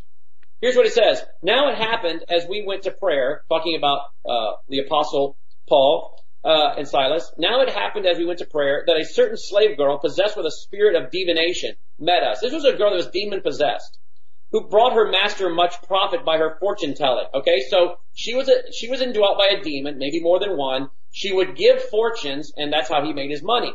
Because the demonic world knows certain things, without a doubt. This girl followed Paul and us and cried out, saying, quote, these men are the servants of the Most High God, who proclaim to us the way of salvation, end quote. Is that a true statement? Yes. Mm-hmm. These men are the servants of the Most High God. These are apostles, for Pete's sake, who proclaim to us the way of salvation. And this she did for many days. But Paul, greatly annoyed, turned and said to the spirit, I command you in the name of Jesus Christ to come out of her. And he came out that very hour. First thing I would like to notice is that Paul was annoyed. I have some people say when they quote me, oh, that Brennan House, he has a bad attitude. Really? Do I have a bad attitude, or am I just annoyed by your lies? Am I just annoyed by your false teaching? Am I just annoyed by your deception and the way you fool people and deceive people and cheat people by the philosophies of men that are not according to Christ? Colossians 2:8. But a friend of mine recently said, I tried quoting it to my pastor, telling my pastor, look at what he's saying about Christianity and Marxism. He's been talking about this stuff for years and writing about it for years. And his pastor's response is, yeah, I know him. He has a bad attitude. Well, guess what? The apostle Paul, greatly annoyed. He was greatly annoyed by this woman who was possessed by a demon, following them around for several days, speaking truth. Now, why would he be annoyed by a demonic woman filled with a demon speaking truth? Why would that annoy him? Because what she was trying to do, what that demon was trying to do, indwelling her, was to gain credibility and then undermine the true new church. This was a brand new church. Okay, we're in Acts chapter 16. The church has just been birthed in Acts 2. This is the brand new little church that has been born. This is the beginning of the church. Christ has ascended into heaven. The Holy Spirit has come, indwelled the believer, and now the church begins, the church age, the New Testament church. And here we are in chapter 16, and Satan is using this demonic woman to say, hey, look, these are servants of the Most High, these apostles, they know the true way to salvation. True statement. What is the demon trying to do? Gain credibility to then come into the church. So in other words, you got to speak some truth to gain some credibility. So once you get your foot in the door through that credibility, then you undermine the gospel, the true intent and purpose of the church. And that's the Hegelian dialectic. Truth and error mixing and coming together. And that is what is going on with Marxism and Christianity today. And this is why these guys will preach some really good sermons that you would agree with. You cannot argue with them when it comes to the context of the scripture they're using and the application, the interpretation. But then they use that credibility then to convince young people and even now older people that, maybe we've had it wrong. Maybe it is a sign of racism that we don't allow for more government, redistribution of wealth, reparations. Maybe we've had it wrong. Maybe Jesus really was about ending material poverty, instead of spiritual poverty. Maybe Jesus in Matthew 25 is talking about the least of these being the poor today, even though Matthew 25 in context is Jesus setting up his millennial kingdom, dividing the sheep from the goats. And in Jesus in the Sermon on the Mount, Matthew 5, is talking about the spiritual poor, not the material poor. But again, these guys can preach some good sermons to gain credibility, and then they rush in with their neo-Marxism and undermine the real purpose of the church, and they even grab up older saints that should know better, but they get deceived. And we've seen this, repeated in many different ways, using many different ideals and theories, and we see it today with the homosexuality, with the anti-racism and claims of xenophobia. It's the same thing over and over, just repackaged, Brandon, and that's a great find on that Acts 16 through 18. I'll have to go back and read that. Yeah, Acts 16 through 18. And you guys remember Julian Huxley, right? The first director of the United Nations Education, Scientific, and Cultural, his brother Aldous Huxley. Yep. We talk about the Marxism and Christianity dialectical deception. Aldous Huxley wrote a report that you can find online called UNESCO, Its Purpose and Its Philosophy. It was written in 1946. Let me give you this quote by him, Aldous Huxley, at the United Nations in 1946, because he's talking about what we're talking about right here, right now. He says this: the task is to help the emergence of a single world culture. So world government, world culture. At the moment, two opposing philosophies of life confront each other. You may categorize the two philosophies as supernationalism or as individualism versus collectivism. So now notice, we're going to start having opposites. Thesis and antithesis. Idea, opposite idea. Individualism versus collectivism. So that would be individual hard work versus collective hard work, socialism. Or capitalism versus communism. Or Christianity versus Marxism. Now, isn't that funny, guys? In 1946, the first director of UNESCO, United Nations Education, Scientific, Cultural Organization, is saying, hey, you got Christianity, you got Marxism. Can't these maybe fit together? Because that's what he's going to say. So capitalism versus communism. Or Christianity versus Marxism. Can these opposites be reconciled? This antithesis be resolved in a higher synthesis? I believe not only that this can happen, but through the inexorable dialect of evolution, it must happen. So what is he saying? Opposites must conflict. They must come together. The change comes from the conflict, as Saul Alinsky said. So back in 1946, the head of UNESCO, United Nations, was saying, we've got to merge Marxism and Christianity. I'm here tonight to tell you that is happening, that in the 1980s, that's been going on prior to the 1980s, but in the 1980s, Jim Wallace, Tony Campolo, Ron Sider, and others tried bringing this into mainstream evangelicalism in the 1980s, and a lot of your evangelical leaders would not tolerate it. Those guys now are dead and gone, a lot of the leaders of the 80s. Wallace is still alive, advanced in age, and Jim Wallace is still alive. Tony Campolo and Jim Wallace are both still alive, advanced in age. But a lot of the guys that stopped it from becoming mainstream in evangelicalism, they're dead now. And you know what all they're doing? They're sitting around and waiting for funerals. They're sitting around and they're waiting for funerals. And the more of these older guys that die off, they take advantage of it. And this meeting that just took place in Wheaton with 50, quote, prominent evangelicals, invitation only, that included people like Jim Wallace, neo-Marxist Tim Keller, Jim Wallace, and others, it is reported that they decided to get together at this meeting together while at Billy Graham's funeral. Let me get this straight. Yeah, wow. Billy Graham's body isn't even warm, or isn't even cold yet, hardly. As my friend of mine was saying that. His body wasn't even cold yet, and they're at his funeral, huddled over in a corner saying, okay, he's dead and gone. Who else is dead? Falwell's dead. Tim LaHaye's dead. D. James Kennedy, they're dead. Why am I rattling off these names? Well, Jerry Falwell, Tim LaHaye, D. James Kennedy. These were all men that founded what we call today the religious right, and I don't have to agree with them on everything they ever believed. I was friends with all of them. D. James Kennedy had me at his church many times, on his national radio show many times, spoke at his conference, Reclaiming America for Christ. Falwell had me on frequently on his TV show. He was on my radio show. I wrote for his paper, the Liberty Journal at the time. Tim LaHaye spoke for our conferences. One time, the Worldview Weekend conference I do. I knew all these men personally. But these guys, D. James Kennedy, Jerry Falwell, and Tim LaHaye, were three of the men that helped to start the religious right. They came out of a meeting, out of the White House with Jimmy Carter. They realized they couldn't go anywhere with Jimmy Carter, even though he was this supposed born-again Christian. And they stood outside the gates of the White House during the Carter administration and talked about their meeting they just had and came to the conclusion they needed to start a coalition of Christians to counter the liberalism, really the communism, the neo-Marxism of Jimmy Carter. And thus the coalition was built that ended up electing Ronald Reagan. Well, those guys are all dead and gone. And who is going to oppose this generation of neo-Marxists now that are coming mainstream? There's not enough people that know what Marxism is, what communism is. There's not enough young people today, or even guys in their 40s and 50s, that know what the Bible teaches about these things.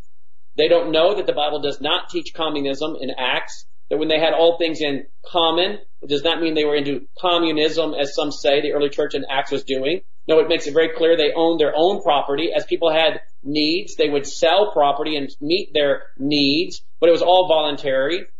We see the apostle says to Ananias and Sapphira, who lied to the Holy Spirit about how much they gave, was it not your land before you sold it? Yes, it was.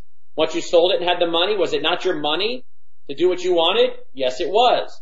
So why did you lie to the Holy Spirit about how much you gave? And they dropped dead that very hour, right? And then we have Jesus teaching the parable of the landowner. He pays the people to work all day, and then some folks show up later in the day, and they pays them the same amount, even though they didn't work the whole day. And the people who worked all day start complaining. And Jesus in the parable says, isn't it the money of the landowner to do what he wills? Yeah. What are we talking about here? Private property. Private contract. So most people today think, oh, well, Acts, they were involved in communal living, communism, that's what Jesus. No, these people don't know the Bible. Not only that, so we don't have a generation today of pastors that know the Bible, many of them, very few do, in context, nor do they know the worldviews and philosophies of the day, Islam, Marxism, Leninism, postmodernism, cosmic humanism, or New Age. So they don't know the philosophies, nor how to refute and destroy these philosophies using the Bible. So I ask this, who is alive today to refute this Marxist takeover? All they've been doing is sitting around waiting on people to die to take over, and there they are at Billy Graham's funeral, reportedly, conniving and scheming for this meeting on how to deal with Christians and pastors supporting the Trump's policies. And where they come up with a meeting at Wheaton? Reportedly at Billy Graham's funeral. Man, it's not surprising. Wow. And I mean, when we look at this agenda, when we look at communism and these other ideologies historically, they are all generational. They never are, a 1 or 2 year plan. It's always a 5, 10, 20, 30, 100 year plan. And So they right. slowly chip away. I mean, if they can just slowly take 1 chip a year every 5 years out, they'll take it. And they do this, this is how we've gotten to this point, is through this subtlety. There's never just this, invasion and takeover. It's always slow infiltration, an erosion of whatever it is, whether it's the Constitution or the biblical teachings, and then they pervert the ideology after a slow time of chipping away at it. And we see this has come full circle in Christianity, and we're on the other side. The true Bible-believing Christians, I don't want to say are the minority, but in Christianity, they're less and less. We are the minority. True Christians who understand a biblical worldview are the minority. That's not a guess. There's been surveys and polls that show that the average Christian adult, only 4% have a comprehensive biblical worldview. Only 4%. Wow. That means 4% of self-professing Christians can actually apply biblically a biblical worldview to law, science, economics, history, family, or sociology, theology. If you want to talk about economics from the Bible, they can't do it. If you want to talk about the law, the purpose of government, Romans 13, reward the righteous, punish the wicked, private property, they cannot talk about these things from the Bible. They don't have a comprehensive biblical worldview. Man. In fact, the reality is, Walter Rauschenbusch, who's the father of the social gospel movement, was a Fabian socialist. I remember George Bernard Shaw created the Fabian window in 1910 that, as their logo, includes a wolf in sheep's clothing. A wolf in sheep's clothing. So that was in 1910. But well before that, the father of the social gospel movement, Walter Rauschenbusch, said the only power that can make socialism succeed if it is to be established is religion. It cannot work in an irreligious country. So they know they must co-opt the church or Christianity or evangelicalism if they're to succeed. And that's exactly what they're doing today. But I ask again, who's going to oppose this? And how are they going to do it? And I contend tonight, I can give you many reasons and many ways they're going to do it, but I would contend tonight 2 ways they're going to do it is by saying, look at the evils in the world. The disparity of incomes, disparity in education, the crime rate, as David Platt was doing and saying, this is all signs that racism is still alive and well. No, it's a sign of failed progressive socialist policies of the government, not Christians. But he wants to say this is an example that racism is alive and well and Christians are somehow deepening this divide, as he said in those clips we played. But the reality is what they're doing is now wrapping this racism around their neo-Marxist ideology. They have their progressive, socialist, big government, redistribution of wealth policies, and they wrap racism around it. So that no one can complain about what they're saying, because if you complain about their solution to racism, then you must be a racist. So if the solution to racism is more government, more redistribution, reparations, which they're now calling for, many of them at the Gospel Coalition, reparations. By the way, I don't know if you saw the report, the Democrats had a meeting the other day and by invitation reception called Victory 2022. Victory 2022. The Democrats are planning to win massive elections by promising universal health care, free education, and reparations. Okay, so now you've got the, quote, Gospel Coalition, neo-Marxist Gospel Coalition, and many of these guys with other denominations and associations and groups promoting the idea that if we're going to have racial reconciliation, that must take place in the confines of economics as well. So if you say we have to talk about racial reconciliation, but it has to be in the confines of economics, what you're talking about is reparations. Well, where's that money coming from? The people. You're talking about more taxes, redistribution of wealth. Now, if you oppose any of these schemes to take the wealth away from the workers, the hard workers, the entrepreneurs, the capitalists, which is what their goal is, then you have to oppose their plan. How do you oppose their plan when their plan has been wrapped with a veneer of fighting racism? Because if you're opposed now to their plan, you're opposed to fighting racism. If you're opposed to fighting racism, it must be because you're a racist. The other thing they're wrapping it around is the idea of this is how you build the kingdom of God. Walter Rauschenbusch openly preached the idea that what he was doing with his socialism was preparing the environment for the coming of God. In other words, Marxists generally believe that man is not evil, man is not depraved and sinful by nature. The Bible says all have sinned and fallen short of the glory of God. Jeremiah says the heart is deceitfully wicked above all else. Who could know it? But these guys say no. Man isn't inherently evil due to a fallen sin nature and original sin. Man is a product of his environment. If you just set the right environment, the good of all will come out, and eventually you'll have heaven on earth, a utopian society. So what Walter Rauschenbusch talked about was wrapping the kingdom of God and building it on earth to create the right environment. When you create the right environment, crime goes down, income disparity goes down, racism goes down, and now we're starting to see the kingdom of God be prepared for Christ to return. Now, this is what they taught openly. And so now Christians today, like Tim Keller and others, Jim Wallace, openly talk about building the kingdom of God on earth. And if you're not interested in building the kingdom of God on earth, what's wrong with you? That's crazy. You must not love the unsaved. You must not love justice. You must not love the poor. So now you can't oppose their policies that are wrapped in racism, or you're a racist. You can't oppose their policies wrapped in building the kingdom of God on earth, or you're not a good Christian and aren't doing what Jesus called us to do. So you're a racist and a bad Christian.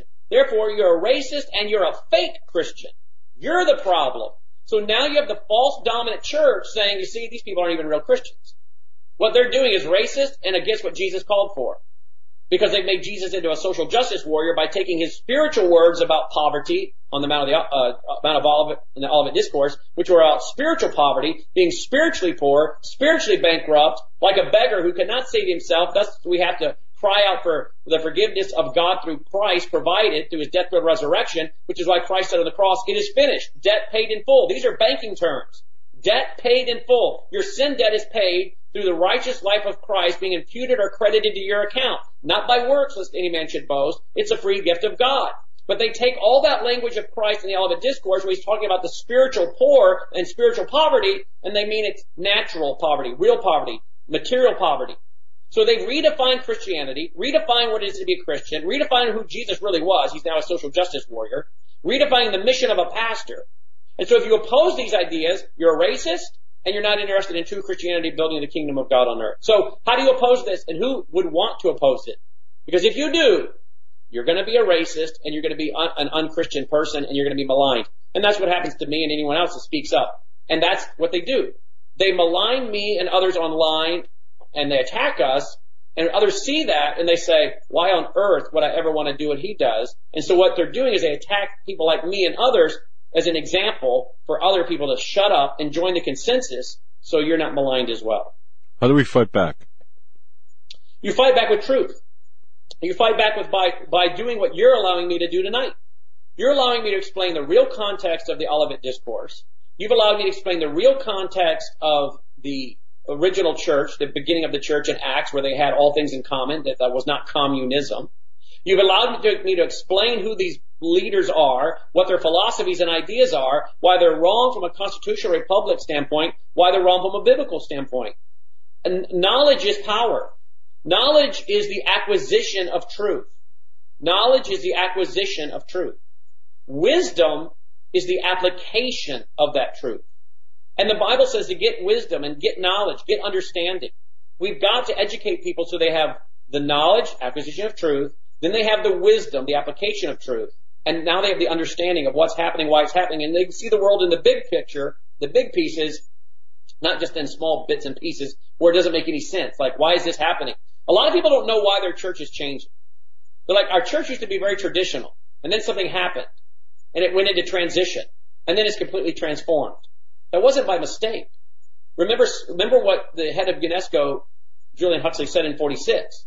We have to get these things to fight, to have a synthesis. Individualism versus collectivism. Christianity versus communism. Or Marxism versus Christianity. We have to have these opposites fighting to create a synthesis. So how do you do that? You bring unbelievers into the church. You say the church is about unbelievers, whereas Ephesians 4 says the purpose of the church is to equip the saints for the work of ministry. God was adding to the church as people were being saved. The word church means ecclesia, called out ones. The church is for believers. The church is not for non-believers. Doesn't mean you don't want non-believers to come in and hear the glorious gospel, but you don't cater to the unbeliever. Or to the secular world, which is exactly what is being done here. And when you talk about preparing the world for the return of Jesus, we're only supposed to minister to Christians, to each other. It says nothing about transforming the world. It says you occupy as a Christian till the Lord returns. And if you're applying the Christianity to the world as though everybody is saved, then of course you're going to have a flawed view. I'm sorry for interrupting, Brandon, but it's just amazing that how far this goes. No, you're absolutely right, because Jesus said in John 18 that my kingdom is not of this world, it is not from here. If it were, my disciples would fight to keep me from being turned over to the Jews. So nowhere do we see where to build the kingdom of God on earth. Nowhere.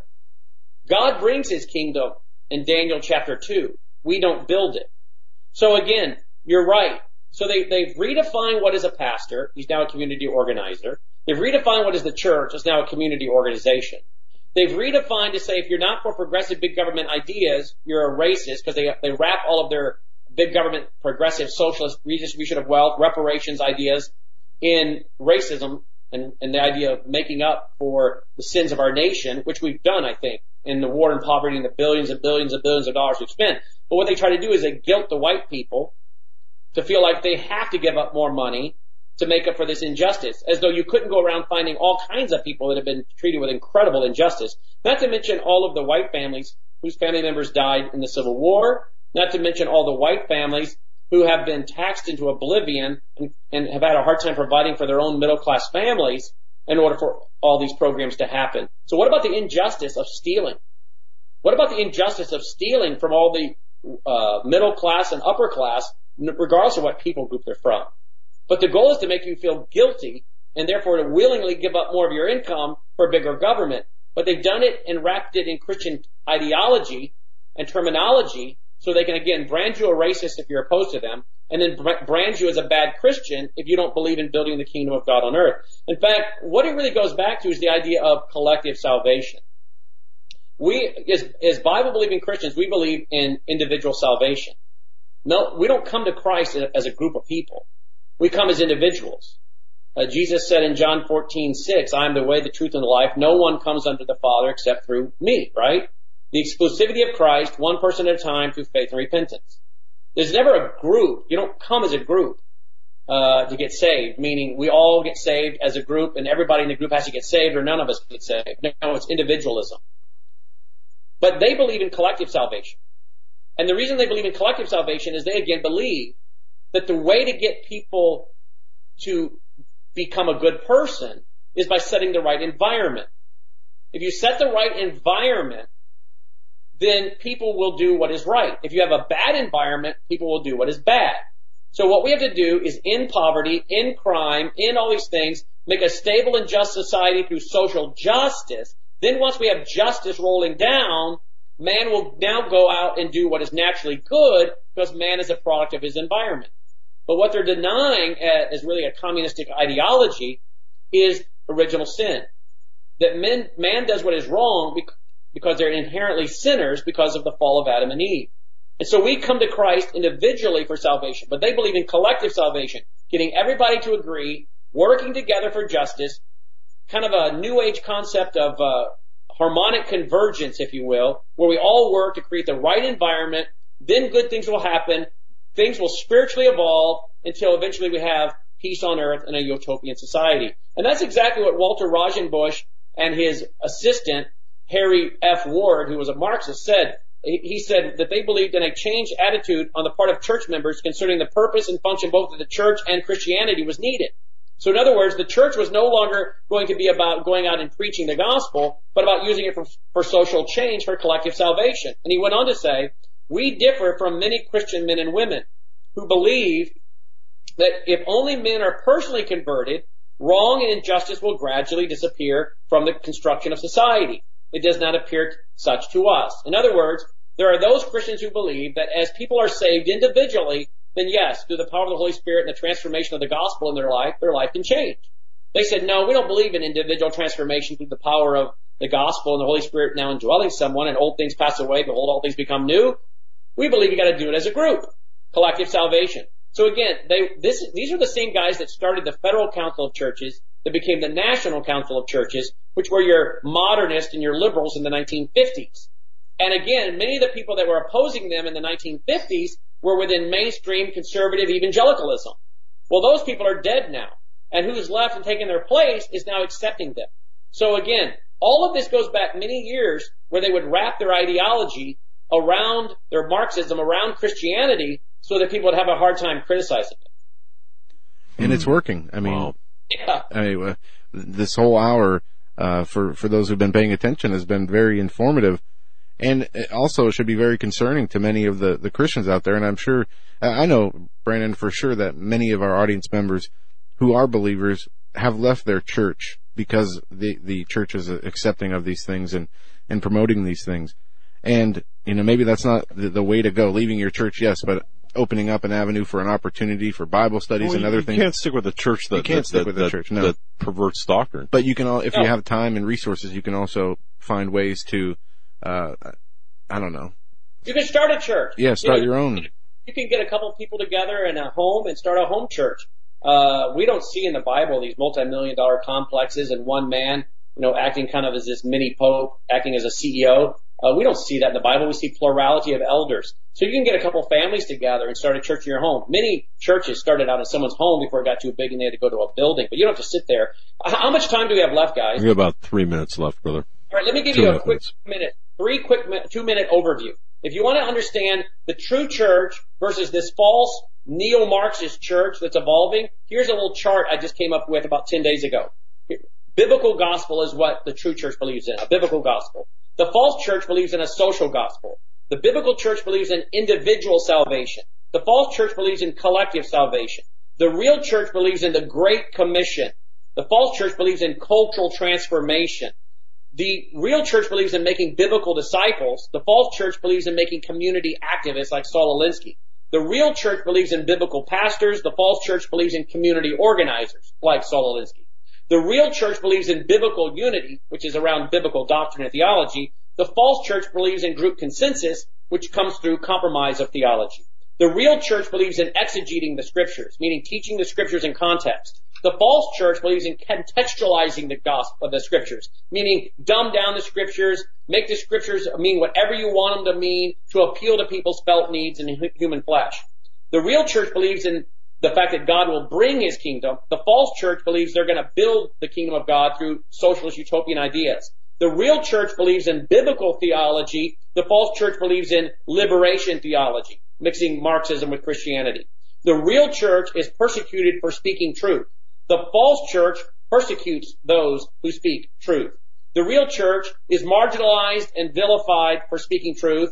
The false church is the one marginalizing and vilifying those who are speaking truth. The real church believes that Jesus focused on spiritual poverty. The false church believes Jesus focused on material poverty. The real church says that the church goes into the world. Go ye therefore into the world and preach the gospel. The false church says bring the world into the church and cater to their felt needs. The real church says righteousness and unrighteousness do not mix. The false church says righteousness and unrighteousness mixing together brings a third way.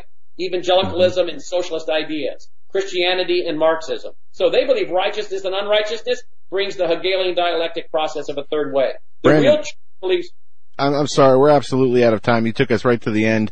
All right. And we do appreciate it. WorldviewWeekend.com. Thank you so much, Brandon. We will have you back on and just a fascinating and educational hour. Thank you so much. Thank you, guys.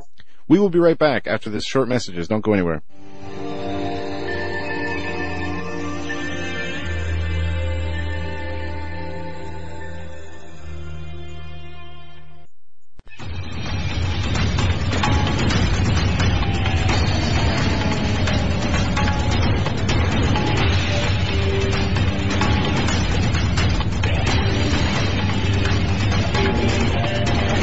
Edition of the Hagmann Report. I almost said Thursday. We are going to have Stan Deyo with us in just a few moments. Just a few headlines I want to touch on real quick here while we're waiting for Stan. Robert Mueller warns he may subpoena Trump. No surprise there. Many people have thought and said it was going to come to this now. The questions are being raised. If he is subpoenaed, what does that mean for Donald Trump legally? And what does that mean for this probe? We're going to be talking more about that in the coming days, I'm sure. Ignore it. You know what? There's no reason. I can't think of one good reason why Donald Trump should even entertain the thought of talking with Mueller. No, I don't think so either. It's a lose-lose. No, and I'll tell you something, okay? I tell him, you know, as chief, I tell him to stick it. Look, we're how many days now are we into this? We were, I think 467 today, because yesterday was 466. No, it's the special counsel. We're looking at about 350, roughly 350 days, Counsel, okay. Roughly. All right, so you got 350 days out of where there's no Russian collusion, and I would defy anyone to find collusion in the legal dictionary in the context in which it's being presented. You know, imagine if we would have treated Obama this way. And some might say, well, you did because you question his legitimacy. Well, yeah, as well we should have. And as right as correct we were and still are with respect to all of that. In this case, this is just, it's more than sour grapes. This is an attempt at, this is an ongoing coup. Yeah. So there based on the lies drummed up by the Obama administration and, you know, the top people at the DOJ and FBI, like we've been talking about all along. It's Clinton, Obama, weaponizing the DOJ and the FBI. And you know what? For that matter, the IRS. It is what it is. So, and that goes back, and we have Stan with us. We're going to bring him on, but if, say, somebody in the Trump inner circle leaked the Mueller questions, if the whole investigation is built on a scam, does that even matter? Right? That's what I wanted to ask earlier. That's a good question. And again, we're going to have Captain Roy. I see. Captain Roy D. I was always a little reluctant to use their full names, but Captain Roy D. He's out there on the front lines. Look, you know, and folks, fellow Reddit people, investigators, your information is invaluable. Your work is invaluable. What you uncover is important. So It's always good to get that, go into the citizen journalist area and to find out what you're developing from the various, a lot of these people have backgrounds, incredible backgrounds, government backgrounds, military backgrounds. That's one of the things that I've noticed in going to the conference and talking with other people who follow what this cube phenomenon is doing, that they are a lot of people who have military and other backgrounds in intelligence and other law enforcement type backgrounds. So that's an interesting area of this that we really haven't gone into yet. But with that, let's bring on Stan Deo. Stan Deo joins us each Tuesday in hour 3. He has a show images page on his website, standeo.com. There you click on the show images button on the right-hand side of the page, and then you follow that to the Hagmann report. And we were on the Hagmann report. We were cheated out of him last week because our entire system went down. We were pushing out so much bandwidth, and it wasn't going anywhere because of some problems with the internet service provider itself. So anyway. And you're right. That does seem like so much longer than 1 week ago. But anyway. It was like a month ago. Stan, welcome back to the show. Good to be back. Good to see both of you guys. Yeah, good to be seen. Thanks. Doug, you've been traveling over east for, what, a week or two? Yes. It's been you said traveling, right? Well, going over to a conference. Yes. Yeah, you pack and then unpack and repack and unpack. Yeah, he had a DC trip right before the conference, so that put him on the road for most of the days leading up to the conference. So tired, Stan. Stressful. Can be stressful. Tired. Yeah, I hate traveling. Myself, but going to be doing some of it here at the end of this month. Where are you going? Off to Tanzania. Oh, wow. You really? Yeah. If you look at our show images page, you can see my partners. We're around slide 43 through 45. We've been getting all of our gear together here. You can see all this nice clover here and my Indy Jones hat, and it's been around the world with me. But it's got important things here like toilet shovel, toilet paper. When I have to need that, I want to stay home. Well, where we're going, there won't be toilets there, so. So, what you doing? I think he just explained it. What you doing? I mean, what you going to be doing? You're going to be digging around and. Well, we're having to operate within the constraints of what the Tanzanian government let us do, but we got together here, my partners and I, on this several months ago, and decided it would be a good thing for people who can't go to Tanzania to see the Garden of Eden to go over there and film the various locations and explain to people, how this came from the Bible and how we found that part and this part and so forth. There are some areas that we wanted to shoot from the air, and that's proving problematic with the Tanzanian authorities. They've banned all drone flyovers of all the national parks in Tanzania. Don't know why, but they did allow, this rule came out in 2015, but they did allow ABC Good Morning America to fly their drones through there when they went to the Garden of Eden, as a special for 2 hours. They call it Africa's Garden of Eden, but it's the real one. Anyway, we're trying to get permission, and to get answers back from the government, it's almost impossible. 6 or 7 times we tried to get through to them to say, look, can we just do this location and that location, by air, because it's important to see the scope of the thing that we're talking about up in the northwest and the area west of the Impikai crater. It shows where the water came up out of the ground, to make the 4 great rivers that split the earth up. So it's about 20-acre area, and we wanted to be able to fly around the perimeter of it and into the middle, because I'm not too sure how safe the middle of it is as far as mud and stuff. But anyway, that's one of the things we're trying to do. We've all had our shots now. I was talking to Jared, Christina the other day, my partner's there, and we all complained together about sore arms, not feeling the best for a couple of days. But we won't get cholera and malaria and yellow fever. Well, guess that's a plus. Yeah. Yeah. Hate when that happens. That's why I hate to travel. Well, traveling to hotel is one thing. We do have a hotel that we're going to go to up on the crater rim, the main crater rim there at Ngoro. But you don't stay there. You get out into your Jeep and off you go up into the north or down into the south into the crater or around to where the Old Dubai Museum is, where the Leakeys found the oldest hominid bones in the world. And where, DNA evidence says that mankind started, humans started in that area. But when you get there, you have to go a long way around the outside of the crater and back up. And we're going to visit with two tribes, with the Maasai, and they've only been there 180 years or so in the region. They came in and pushed the Datoga tribe down to the southwest off the plateau. But the Datoga tribes, there are about 6 of the branches of it, have been there for maybe 3,000 years. And their stories that we want to get to are the oldest stories we can get to in the area. We'll have a translator for that one, because one of the tribe's language is one of those type languages, where you don't say words, you flicks. And you could really get in a lot of trouble there. But anyway,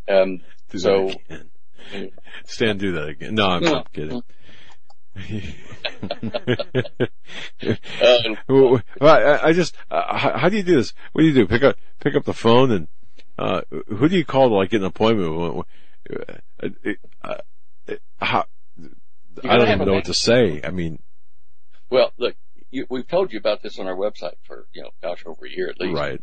I have a Christian couple down there who own a business, that's a tour business, and they've got a church there and everything, and they're African born and raised in the area, so they know everybody about everything. And, so they've been trying to get us to come down there, Holly and I, for some time, but we just couldn't really see the value of going down there, just the two of us shutting our business down and all the expense of it for 2 weeks. And, so now as it stands, Ollie's going to stay and manage the business for me while I run over there with Jared and Christina and do videos all over the place. We're having to learn new equipment, video equipment and steel cameras and things, and buy a lot of things that we'll probably need out there, and reading up on regulations. One of the areas we want to go to is where I think the two trees, the tree of knowledge and the tree of life, were originally standing. There's a raised area that can be seen from all over the crater floor of the Ngoro, which we think was the main part of the Garden of Eden. We wanted to get up there and get out of the Jeep and stand on the spot where one tree was, and then turn the camera around and look at the other spot and stand there. And no, you can't do that. You cannot put your feet outside of the vehicle. Okay, you can't use drones. All right. So we're trying to figure out clever ways to film this stuff. Okay. These are technical problems, but we've got our man on the ground there negotiating with the Conservancy to try to get us permission to do this. Let me just get that over there out of the way a bit. It's too bright. And something that should be pretty easy, you'd think, Stan, but apparently not when you go to some countries, I guess. Well, this is what we don't understand. They want tourism. They want to preserve this area. It's a national or international trust, UNESCO trust now, for the whole Serengeti Plain to the west of the Garden of Eden, of the Ngoro Crater Plateau. And so they've made it a secure World Heritage. Certainly it's in the 7 or 8 Wonders of Africa list. It should be in the Wonders of the World list, in my opinion, but they'll catch up eventually. But you'd think they want more tourism. They get maybe in Tanzania 750,000 people a year. They get kings and queens, prime ministers and stuff coming to visit the Ngoro and other places too. And you'd think, well, gosh, they jumped the opportunity for me to reach another 1 million people and showing them the facilities they have there, and the things to see, and trips to make, and what to do. And no answers back from them. And even our man on the spot there, Pendele, he's with Elion Tours. He owns it. Has been trying his best to get us to at least talk or email back and forth with the Conservancy, and I don't know why they're not answering. When you've got somebody that lives there, talks to them, can drive over to their office, and still get no answers back, it's a mystery. So anyway, but with these restrictions, we're going to go over there and funny things. Like, it's a great place to visit. You know, if you're not into film and everything like that, you get over there and it's a piece of cake. You know, they take you around and they give you all the instructions about how much money to have to tip the various people that do things for you, and not to carry too much, and not to wear blue clothing if you're going out into the bush where we are. You know, blue clothing, this is a no-no, because the tsetse fly that give you the sleeping sickness love blue, and they will be attracted to you and bite you. So we have all these tan things. That's good to know. Wow. Say again? No, that's good to know. Oh, yeah, reasonable. And then, let's see, what else? Oh, and you have to learn a little bit of Swahili for the Maasai. It's just a politeness thing. So, the three of us have been, kicking around, Ojambo, hello, and, various things, and, how to count and how to ask for the women's toilets in Swahili, and, simple stuff like that. But it shows that you tried to at least learn their language, so they always suggest that you learn a few key phrases and words and stuff like that, which we're doing. We've got Pendele to hire us. It's kind of like going to Mississippi. Never mind. That's true. Yeah, I'm making emails now. I know it. We're hiring another guide up in Pendele. He's a Maasai guide. He's an elder, to take us up to the northwest where we want to see this area where the springs are, the hot springs that provide all the water to make the four great rivers. And he is going to be kind of a historian for the Maasai for us as well.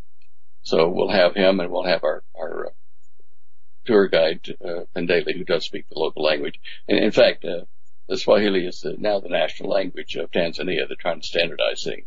But the Maasai still speak their own dialect, and there are a couple of those. So yeah, those are the things you have to do. Wow. And learn not to drink the water, keep your mouth shut when you're taking a shower, and don't eat lettuces or salads, things like that. Otherwise you could be in trouble. When I went here to get my shots at the health department, they said they give you all this instruction too, and they say, obviously don't eat these things that are available as far as moisture and stuff to the atmosphere, to people handling them, because you can get some real bad sicknesses.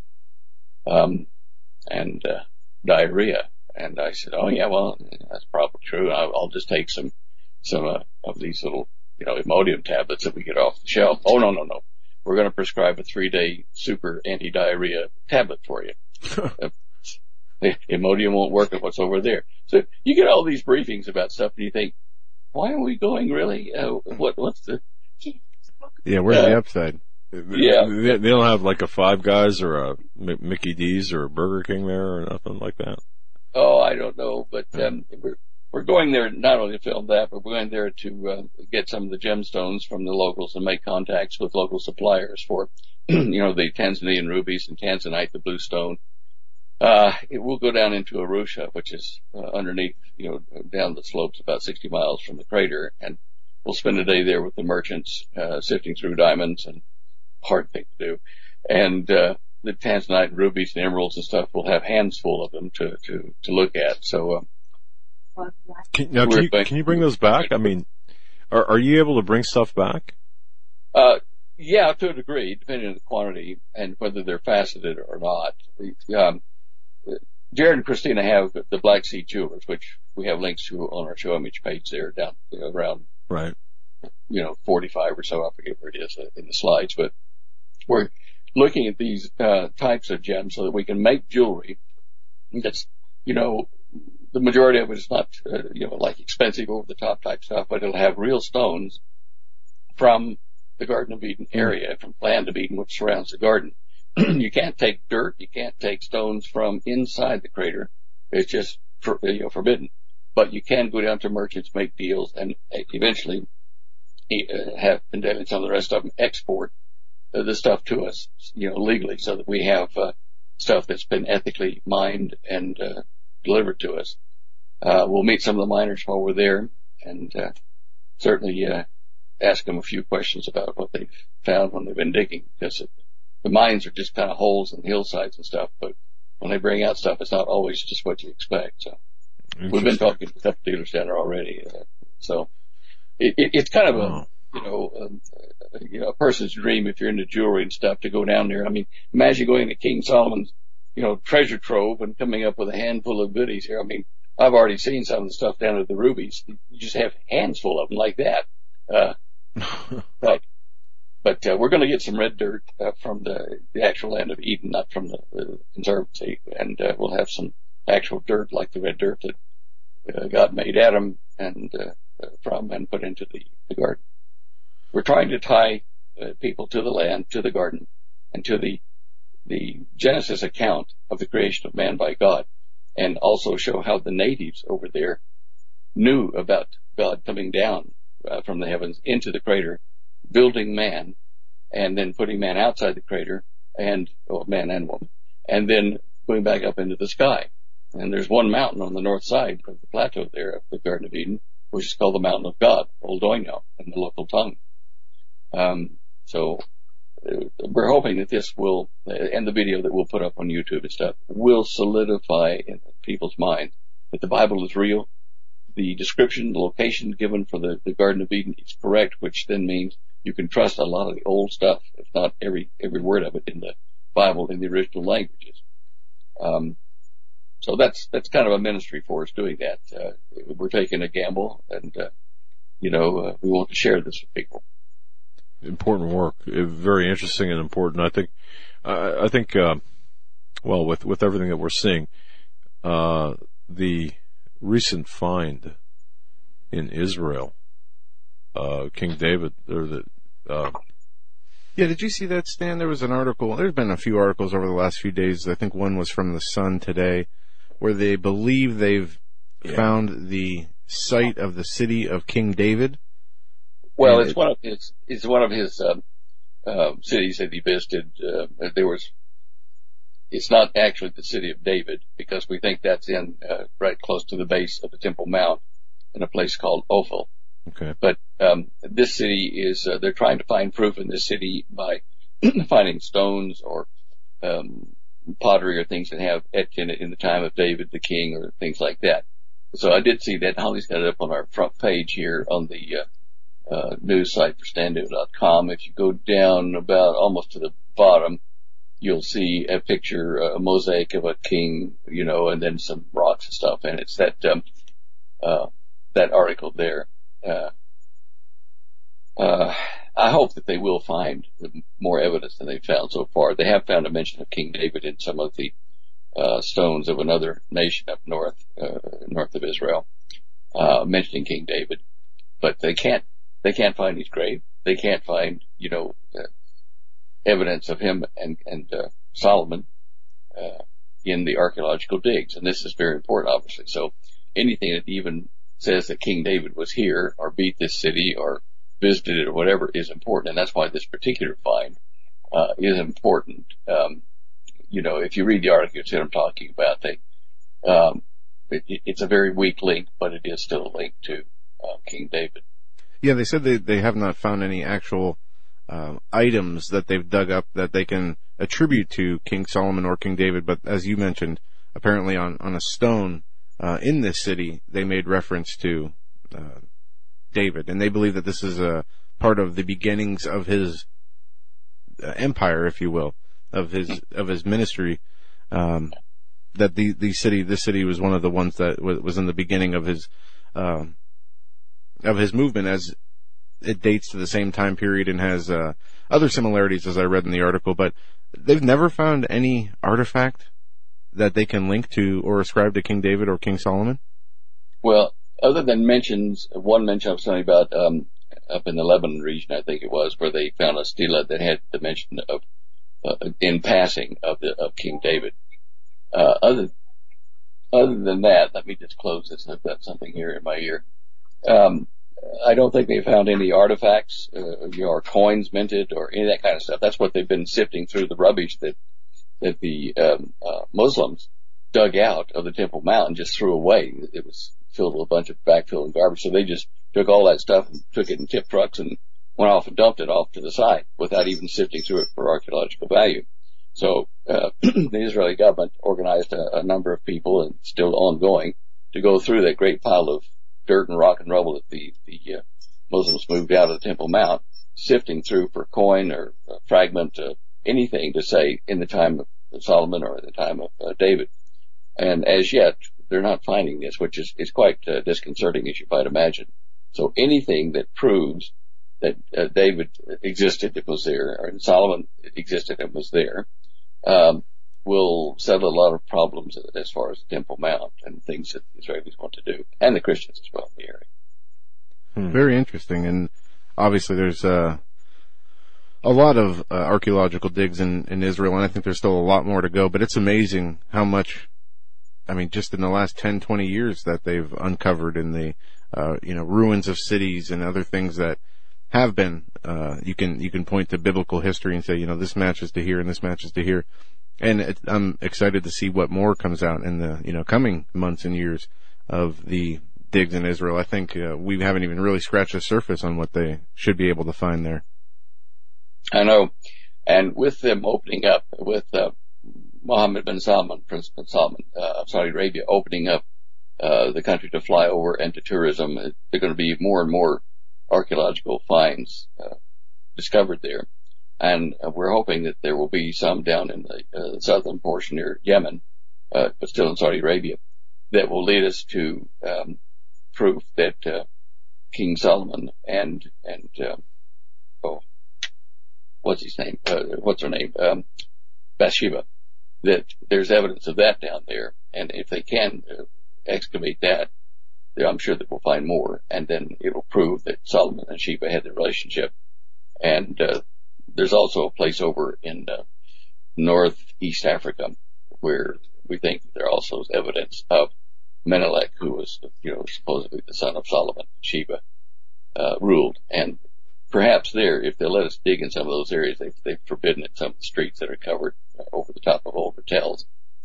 But as you say, Israel and people supporting Israel have become very interested in the stones, which tell the history, and been digging it up just as the Bible said we would. We'll get to it. It'll come. Interesting. Kind of switching gears here, if we can, Stan. There's a whole bunch going on. I don't know how much you want to get into of the Israeli announcement of the lies from the Iranian nuclear deal, the Israel striking a weapons depot in Syria, an Iranian's weapons depot in Syria, or anything else you got on your show images page. I see you got something here called a water computer. You got an interesting piece on the usage of wood and how it's making a comeback in military application versus metals, and a whole bunch of other stuff. Where do you want to go? Well, certainly current events with the Israel, with Iran, and Syria, and Saudi Arabia. All these things are still in a mess over there. We did see what was about 7 to 10 days ago, somewhere in that period of time, where there were shots fired, multiple shots around Prince bin Salman, King Salman's palace at night. And I saw the videos that other people that was made on an iPhone, and they said they were shooting down a drone. Either they're bad shots or, there was something else going on there. I've been checking to see. I've had a couple of unsubstantiated rumors come to me by email saying that it's leaking out that there was an attempt on Prince bin Salman's life by a group of princes from the other side of the family, not the Saud side, that wanted to depose him and his father and take over Saudi Arabia. One report even said that he'd been shot and killed. I can't find anything to substantiate that. So it's just, I'm reporting rumor and treated as rumor. And I think that people got really excited about that when it looked like he might have been wounded, and the Antichrist is wounded, and they thought that would be it. And so I think I've seen enough here in recent news in the last couple of days that show that Prince bin Salman is truly alive and negotiating a deal for peace in Israel. And he's told the Palestinians, MBS has told the Palestinians, behave yourself, quit whining. We're going to settle this. You want some land, we're going to arrange the peace deal. Come to the table. Don't keep knocking back the peace treaty we're trying to offer between you and Israel. Let's settle this. And if you do, then, I'm going to put money into the Palestinian effort, and, life will be much better for you. And, so here we have him trying to do that, and it's being reported current time news. So he's alive and well and negotiating a treaty. Now over in Syria, we have the Iranian presence there so close with the bases that have been bombed recently by the United States and Israel. They're so close that you couldn't stop a missile attack that they would launch being so close to Israel. I mean, we're talking tens of miles at maximum. So you can understand why there's a point when the intelligence tells you, okay, like Netanyahu showed, that the Iranians have nukes and they have missiles in place, that it's time to take them down. You can't wait until they blast the heck out of your country, because there's not enough of the country left, after that. I mean, it's only it's about the middle of it, like 17 miles across and stuff. People just don't realize how small it is until you get there and walk around and you see that. But we are at the edge, at the very beginning of a war between Israel and Iran. And the Russians will back the Iranians, and of course Assad will help them as well. But the only people left out of the game will be the revolutionaries trying to overthrow Assad in Syria. Other than that, the Russians, the Iranians, and Assad troops all want Israel gone. So they're helping the Iranians to get their equipment, their missiles and weapons in place. And in Lebanon, we have the same thing. Lebanon's on the coastal side, touching the north coast of Israel, or the north border of Israel. So they're surrounded there. And of course, Egypt, there's a little distance between them and Egypt, but Saudi Arabia and Jordan are real close to Israel. So having Saudi Arabia as an ally in this is very important. But I'm still very, very suspicious of this sudden, let's be friends by MBS and, Netanyahu getting together after 3,000 years of being mortal enemies. You have to be cautious of that. Yeah. Just like many people are cautious of what Kim Jong-un is stating as far as denuclearization and a peace agreement and, coming together with South Korea. I hear a lot of Americans are very hesitant to believe that this is true and not some sort of trap. I guess it even applies 100-fold more when talking about, Israel versus Saudi Arabia and the historical aspect of them being enemies, and to see them come together now. I can understand how's the saying go? The enemy of my enemy is my friend. I understand that, but who knows how this is going to play out? We know what the Bible tells us, and we know we can trust that. But anything and everything can happen in between. And it does look like after Pompeo met with Netanyahu on Sunday, after the Israeli strikes on the Iranian weapons depot in Syria, and the Netanyahu presentation about Iran lying about the nuclear deal, it seems like this is all a lot more choreographed. And then you throw in the MBS in Saudi Arabia jumping on board the Israeli bandwagon, even saying they have a right to exist. It all seems more choreographed and planned out than we maybe are understanding right now. I think it'd be, a good time to know the rules of chess, because I think we're seeing a lot of that played out in the international scene. Slide 57 on my show images page there, I have a picture of MBS with some of his key generals and officers in the military there. And he's promising a second crackdown, a wave of crackdown on corruption, in quotes, of the other princes and royal members of the royal family there. So this might be why they're wanting to take him out. And you can see that there in the picture. He's the one in the pink scarf in the front there. And so he's getting ready. It's no secret to make another pogrom and arrest a bunch of his fellow royal family members and either put them in jail or disappear them or take money from them because of their quote-unquote corruption or their treason in trying to overthrow the government. So they've got their own internal problems. And, MBS is doing a lot all at once to get the support of the young people, the under 30s in his country, which are the majority of the population now. Opening up movie theaters, letting women drive. That might not seem like a lot, but in that country, it's going against the traditional Islamic rule and for the Wahhabi type rule. I suspect that we're going to see a sudden action with Iran in the near future coming down the Golan Heights. This is just, it's such a hot spot for Netanyahu and his troops, his government, to try to defend, because there's not a river between them there at the Golan Heights. You can just drive right into Israel. And of course you can launch missiles from there and from the Lebanon, which touches it on the north border. They need Saudi Arabia, so this is forcing the friendship. But I think in the end that Saudi Arabia will lead a consortium of other Arab nations, and control the Middle East, and will tell Israel what to do. You know, it won't be as peaceful as it is now, but right now I think they're playing a game of chess. Now, you know how the Bible says that after the invasion of Israel that they'll burn the weapons of war for 7 years. A few years back, there was a great bit of excitement in the Christian community for those who study prophecy, saying that, you know, the Russians have been making rifle stocks out of lignostone, which is a compressed wood, layers of wood and resin and various other things, which is a very strong material, but you can still burn it. And so they were saying, well, if the Russians come down that invasion and their troops are all killed on the ground there, then they would be gathering up these wooden stocks of the rifles and stuff and burning them. But I found in looking here at slide 60 about wood, and if you get slide 60 up there, go to the actual site. Yeah, this was interesting, Stan. I started reading this today, right after you came on. And that's what I was talking about, the use of wood taking over some military applications with weapons, and they're being looked at even more so than metals. It's interesting. It is, and they're using nanocellulose. In other words, cellulose is what comes from wood.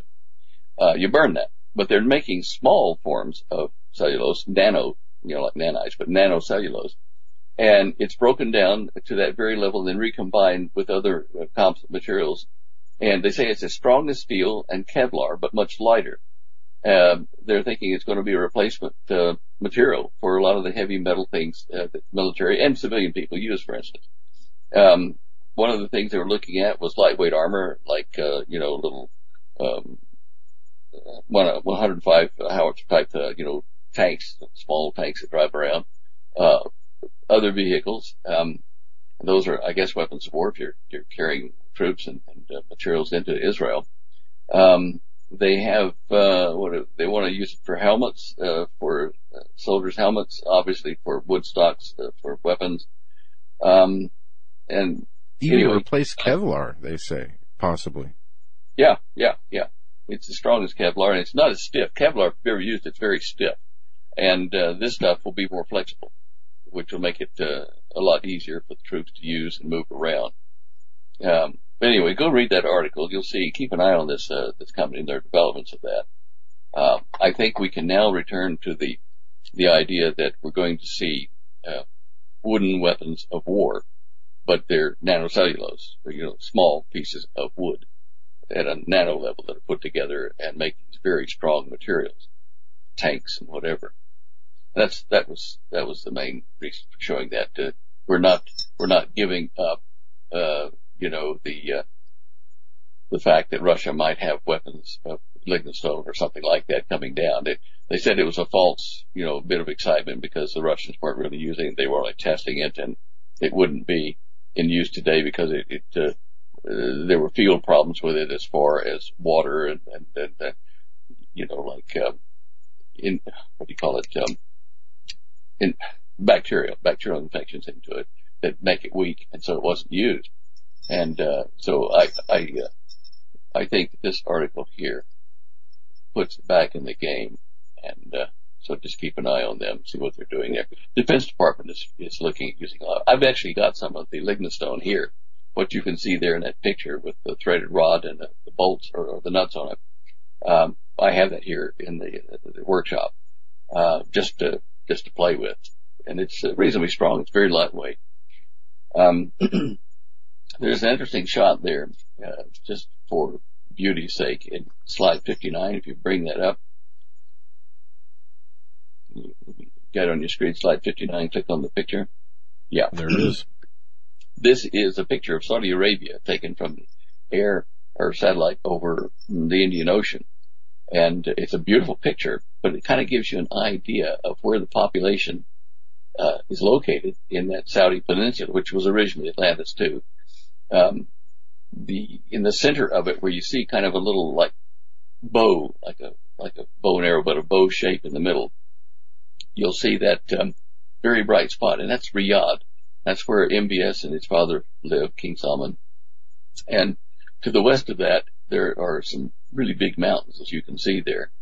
And out in the south, in the closest portion to you on the screen, where there are no lights, that's called the empty quarter, the Rob al-Khali.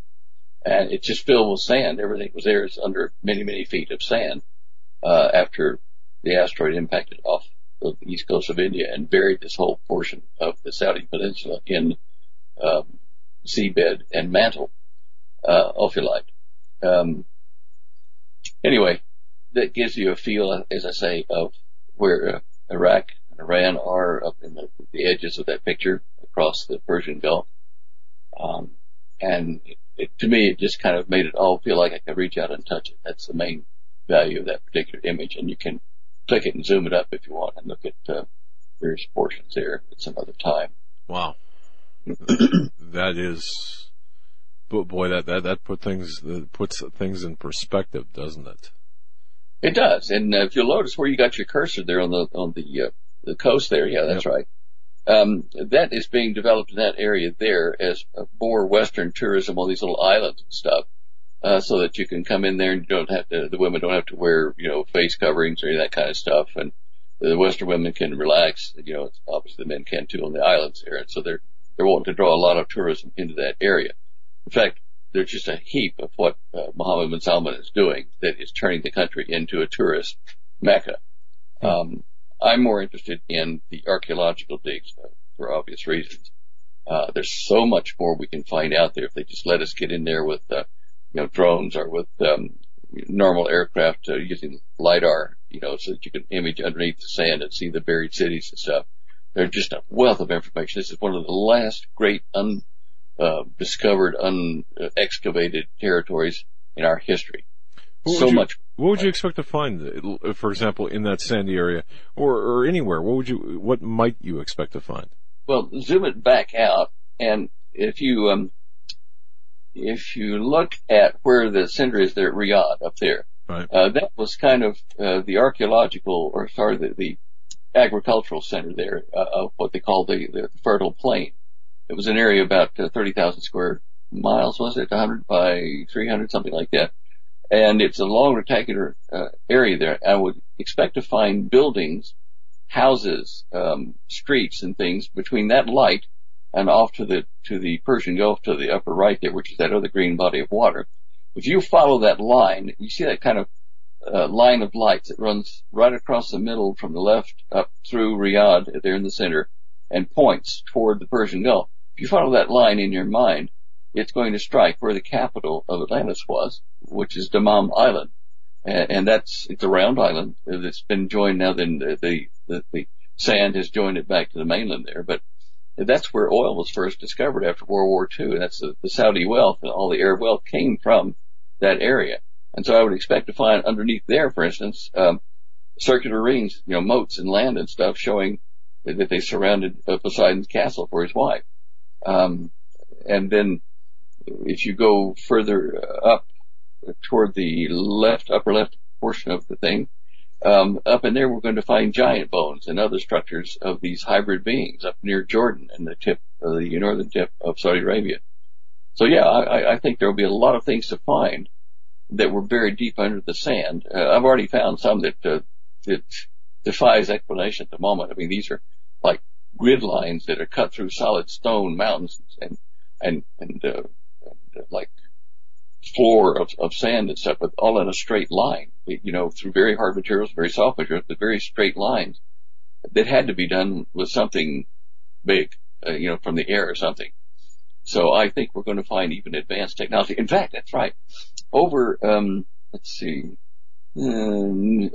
on the west coast of the Persian Gulf there, they have found in past, and this is like 40 years ago even, when they dug down into the depths of these islands, they found technology was getting more advanced the deeper they got. So it's supporting the Atlantean advanced technology thing.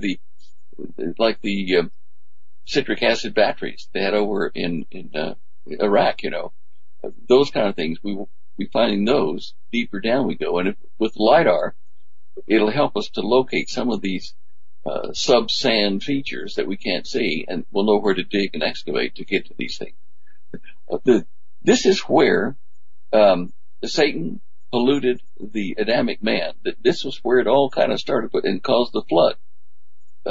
These hybrid human-animal beings and the hybrid humans with the Nephilim. All this occurred right here. It's so very important, and it's been denied us until now, and MBS is going to be letting that happen.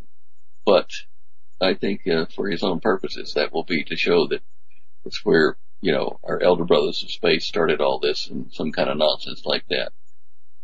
That's why it's important to me, anyway. Yeah, I can see where that would fit the narrative that would be used. It's like going to the moon, that you couldn't reach it. And this is that area where we couldn't reach it. It's just so hostile. I mean, you look at this and you think, oh, it's just a little bit of sand. But when you get out in the middle of it, it's many, many miles of sand and no water, no roads or anything. So opening this up will be really a major input to the history of mankind. Interesting. Wow. Yeah, I imagine if it's never been dug out before, it just, as you said, just the giant bones alone would provide tremendous insight. But who knows what's there? Is there any technology, using that, just looking at that image, is there any technology that could be used to, I don't know, get a better idea? Yeah, dig down without digging down? Yeah, depending on how deep it is. If we're looking like over on the south east corner there to the right, if you're looking there, you may have to go down 2 or 3 miles. So that's pretty limiting. But as it gets shallower going up toward Riyadh, yes, you can use LiDAR. You can use kind of like ultrasound for the ground penetrating radar. Right. And that is limited to probably 15 feet to 20 foot, something like that. But you might hit the top of anomalies without going any deeper, because the sand would have packed in over certain structures harder than others. It will give you the outline of stuff that's way down deeper than the ground penetrating radar can actually go, but you'd hit the top of the deformities in the sand. To me, it is just a great unexplored resource of our history, and we have technologies in orbit that will allow us to penetrate a little bit deeper, but that requires permission by the Saudis and release of the information by our governments. I think it's time, to pressure that area to get this history back. Just so much there. Wow, interesting. Well, circling back around to the opening topic, when are you leaving, Stan, on your trip? We'll be leaving on the 20th, getting back the 31st of May. So, okay. Wow. Some other things on, you can question that if you wanted, but I was going to talk a little bit about the sun here. We have a problem with this solar cycle 24, the sunspot cycle. Normally, they make predictions about when the minimum sunspot number will occur in a solar cycle, and then it will rise back up. And they do this statistically, which is the best we can do at this point, because we don't know really the inner workings of the sun that well. And you'll see in slide 61, 62, 61 shows the plot of sunspots between the last cycle, 23, and current cycle, and a red arrow showing where we are now. This sunspot cycle just was weird. It had 2 peaks in it instead of 1 peak, well-defined double peaks. And now then, the surface of the sun is showing no sunspots. 60%, of this cycle has had, in the low part has had no sunspots. It's quite extraordinary. They don't know why, but they say, well, we can expect this, statistically, that we'll have some solar sunspot cycles that will drop like this, but it's rapidly dropping to nothing. I mean, the surface of the sun is clean at the moment. If you look at it, they don't know why. In slide 62, it says, ask 12 scientists, to predict the progression of a solar sunspot cycle, and you'll get 54 answers out of 12 scientists using various methods. And so it doesn't really give you great confidence that they know what they're doing yet. It's such a wide span on that. You can see from that graph there, over on the left, you've got like 40, and then on the right, you're up at around 170. And these are estimates of sunspot numbers and things that they did on this particular test. I thought the neural network would probably, that's about the fourth one down in blue on the left. The neural network is artificial brains, like human brains. They tried to emulate that with what they call neural networks. And I thought that would probably be the best solution. And it does appear to come in the top 2/3 of the forecast models. But anyway, I think the sun is about, it's getting ready to do some extraordinary things to do the disasters that we see mentioned in the Revelation of John. The sun going dark, the sun being surrounded by a cloud of dust and, blocking the light to the moon and, then all of a sudden being brighter, 7 times brighter than normal, burning the trees and grass on one side of the earth. All this would need for the sun to do something extraordinary. And I believe in a younger universe. I believe in a young earth. And I have scientific reasons for doing that.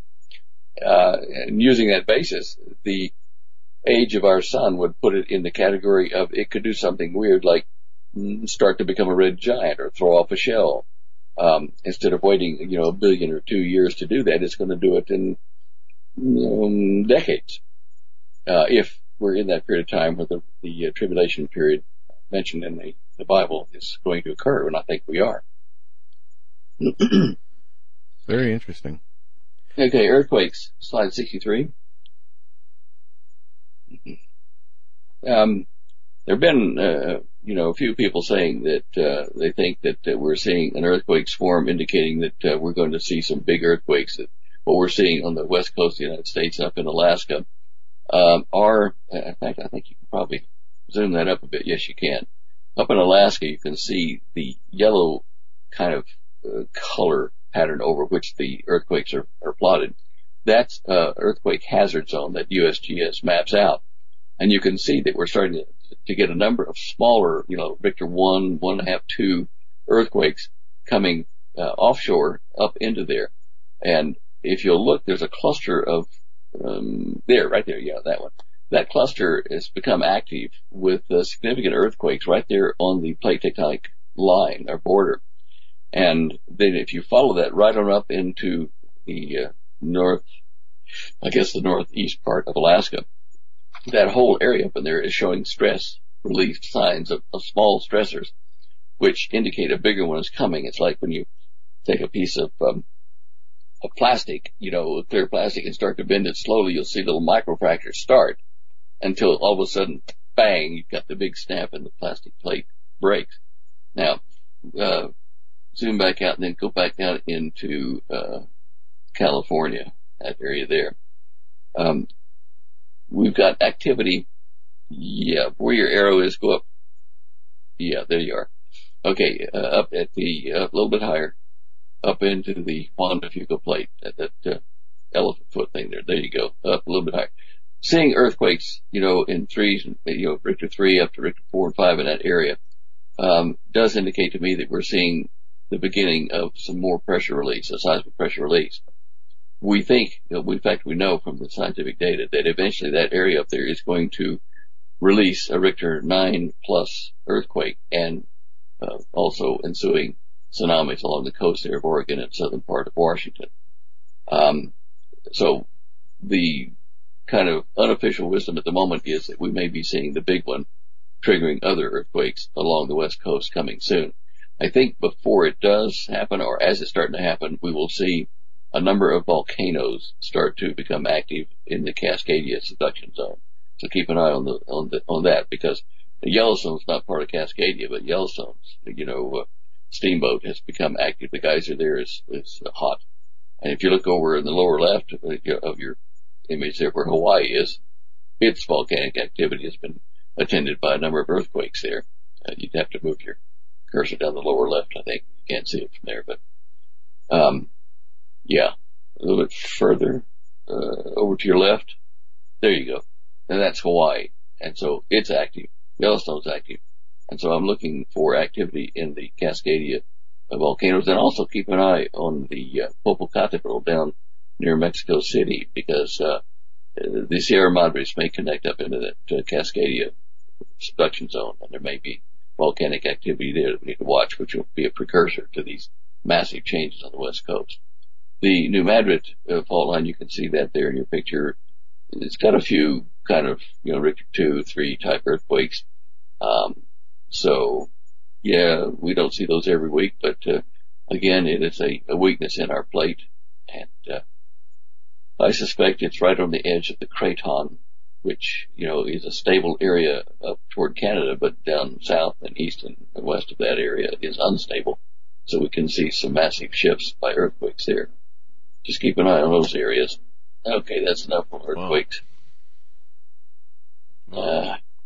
Now down to slides 49 through 51. This is on fluid computers, fluidic computers. I mentioned it on your show a couple of weeks ago in passing that I remembered reading about it in my youth. And one of your listeners wrote in and said, look, yeah, I worked on these things. They are called fluidic computers, and look up these things and share it with the audience, which is what I've done.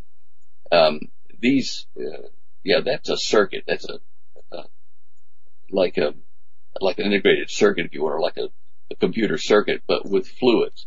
They don't have to be water. They can be other kinds of fluids, but say the yellows and the reds or the blues, these are circuits where pressurized fluids are driven or locked in by a gate and then opened up, and you can form binary, type structures to emulate what we do with electronics, but usually with fluid flow. Now, why is this important? These things are bulkier. They're certainly many times bigger than electronic computers, digital computers we use now, but they would allow somebody like Russia and us, we both experiment with this, to have backup computer systems that aren't as fast, aren't as wonderbar as what we've got now, in our back rooms and in our iPhones and stuff. But they are going to be useful after we've had an EMP, several EMPs, nuclear attacks, and solar EMPs, things like that. These things operate on fluidic pressure, and they don't have to have electricity normally to do this. But you can use generators and stuff to drive them. These things are virtually impervious to EMP strikes. So interesting. That's hopefully we never have to use or depend on those. But yeah, well, this is progress. I mean, this led to eventually to our own digital electronic things we've got now, but it was really quite fascinating that it could be used to back up military and civilian systems after we've had EMPs. So they've been doing backroom research, and it's quite important. Look at slide 48 quickly. It's you can look at it later, but you press on that. It's a video guy took of a tornado coming off the coast, off the mainland of Florida back out into the bay where his ship was, and then moving back inland. And one of the things that I wanted people to do is to watch that video and see where the pieces of debris are. They're not being sucked sideways into the center of that tornado and up inside of it. They're not. The winds on the outside are spinning around like this and going up toward the cloud. So the vacuum or the suction of it is in that very thin wall on the outside spinning up like that. That's why you'll see trees and telephone poles, trucks and things stuck on the outside, not up the center of the tornado. In the center, you'll notice down there where it gets very confused where it hits the ground or the water, the hot, warm air comes down from the cloud in that funnel, comes down, spinning down in the center of that, hits the ground or the water, spins back up around the outside to conserve momentum. And so that's why you have high pressure, warm air in the center coming down, and then on the outside you have the spiraling stuff climbing back up. It's something that I talk about in the gemstone papers that I have on our shopping cart, where I've done that mathematically and showing how this is like direct current electricity flows. In fact, there's a lot of electricity involved in a tornado and in a hurricane as well. So very interesting. And slide 46 is something to look at, after we get off the air. go and look at this beautiful thing that they made from Hubble telescope, flying through the Milky Way's star inertia, they call it. It's just a beautiful compilation of different images taken by Hubble going down into the center of this, area where stars are born. And you'll find it quite beautiful to watch. Fantastic. Another mystery? Okay, how long are we doing for time? We got 30 seconds. Okay. Are we about out of time? Yeah, we are. We are. Okay. But it's fascinating. Went by fast. Well, sports fans. There you go. The real Indiana Jones, by the way. The real Indiana Jones, Stan Deyo, standeyo.com. Wow, visit his website. And of course, to take a lot of pictures and, we'll do. But you're going to be back on, before that. But my goodness, interesting travels for sure. Yeah. Man. I've got to go now. It's time to, dig a hole. I got to tell you, man, you need that. You're in the wrong place in my view, but, that's all right. No, Thanks, thank you, brother. It's a good job. Good talking to you guys. All right, man. Our love to Holly and the fur babies there. Stan Deyo from standeyo.com, folks. Visit his website, bookmark his website. Check out every day the headlines and such. Yeah, full news. Yeah. All right. And each Tuesday on the Hagmann report with us. So, all right, we'll be back tomorrow. It was a great show. Until then, stay safe. God bless. Have a great evening, everyone.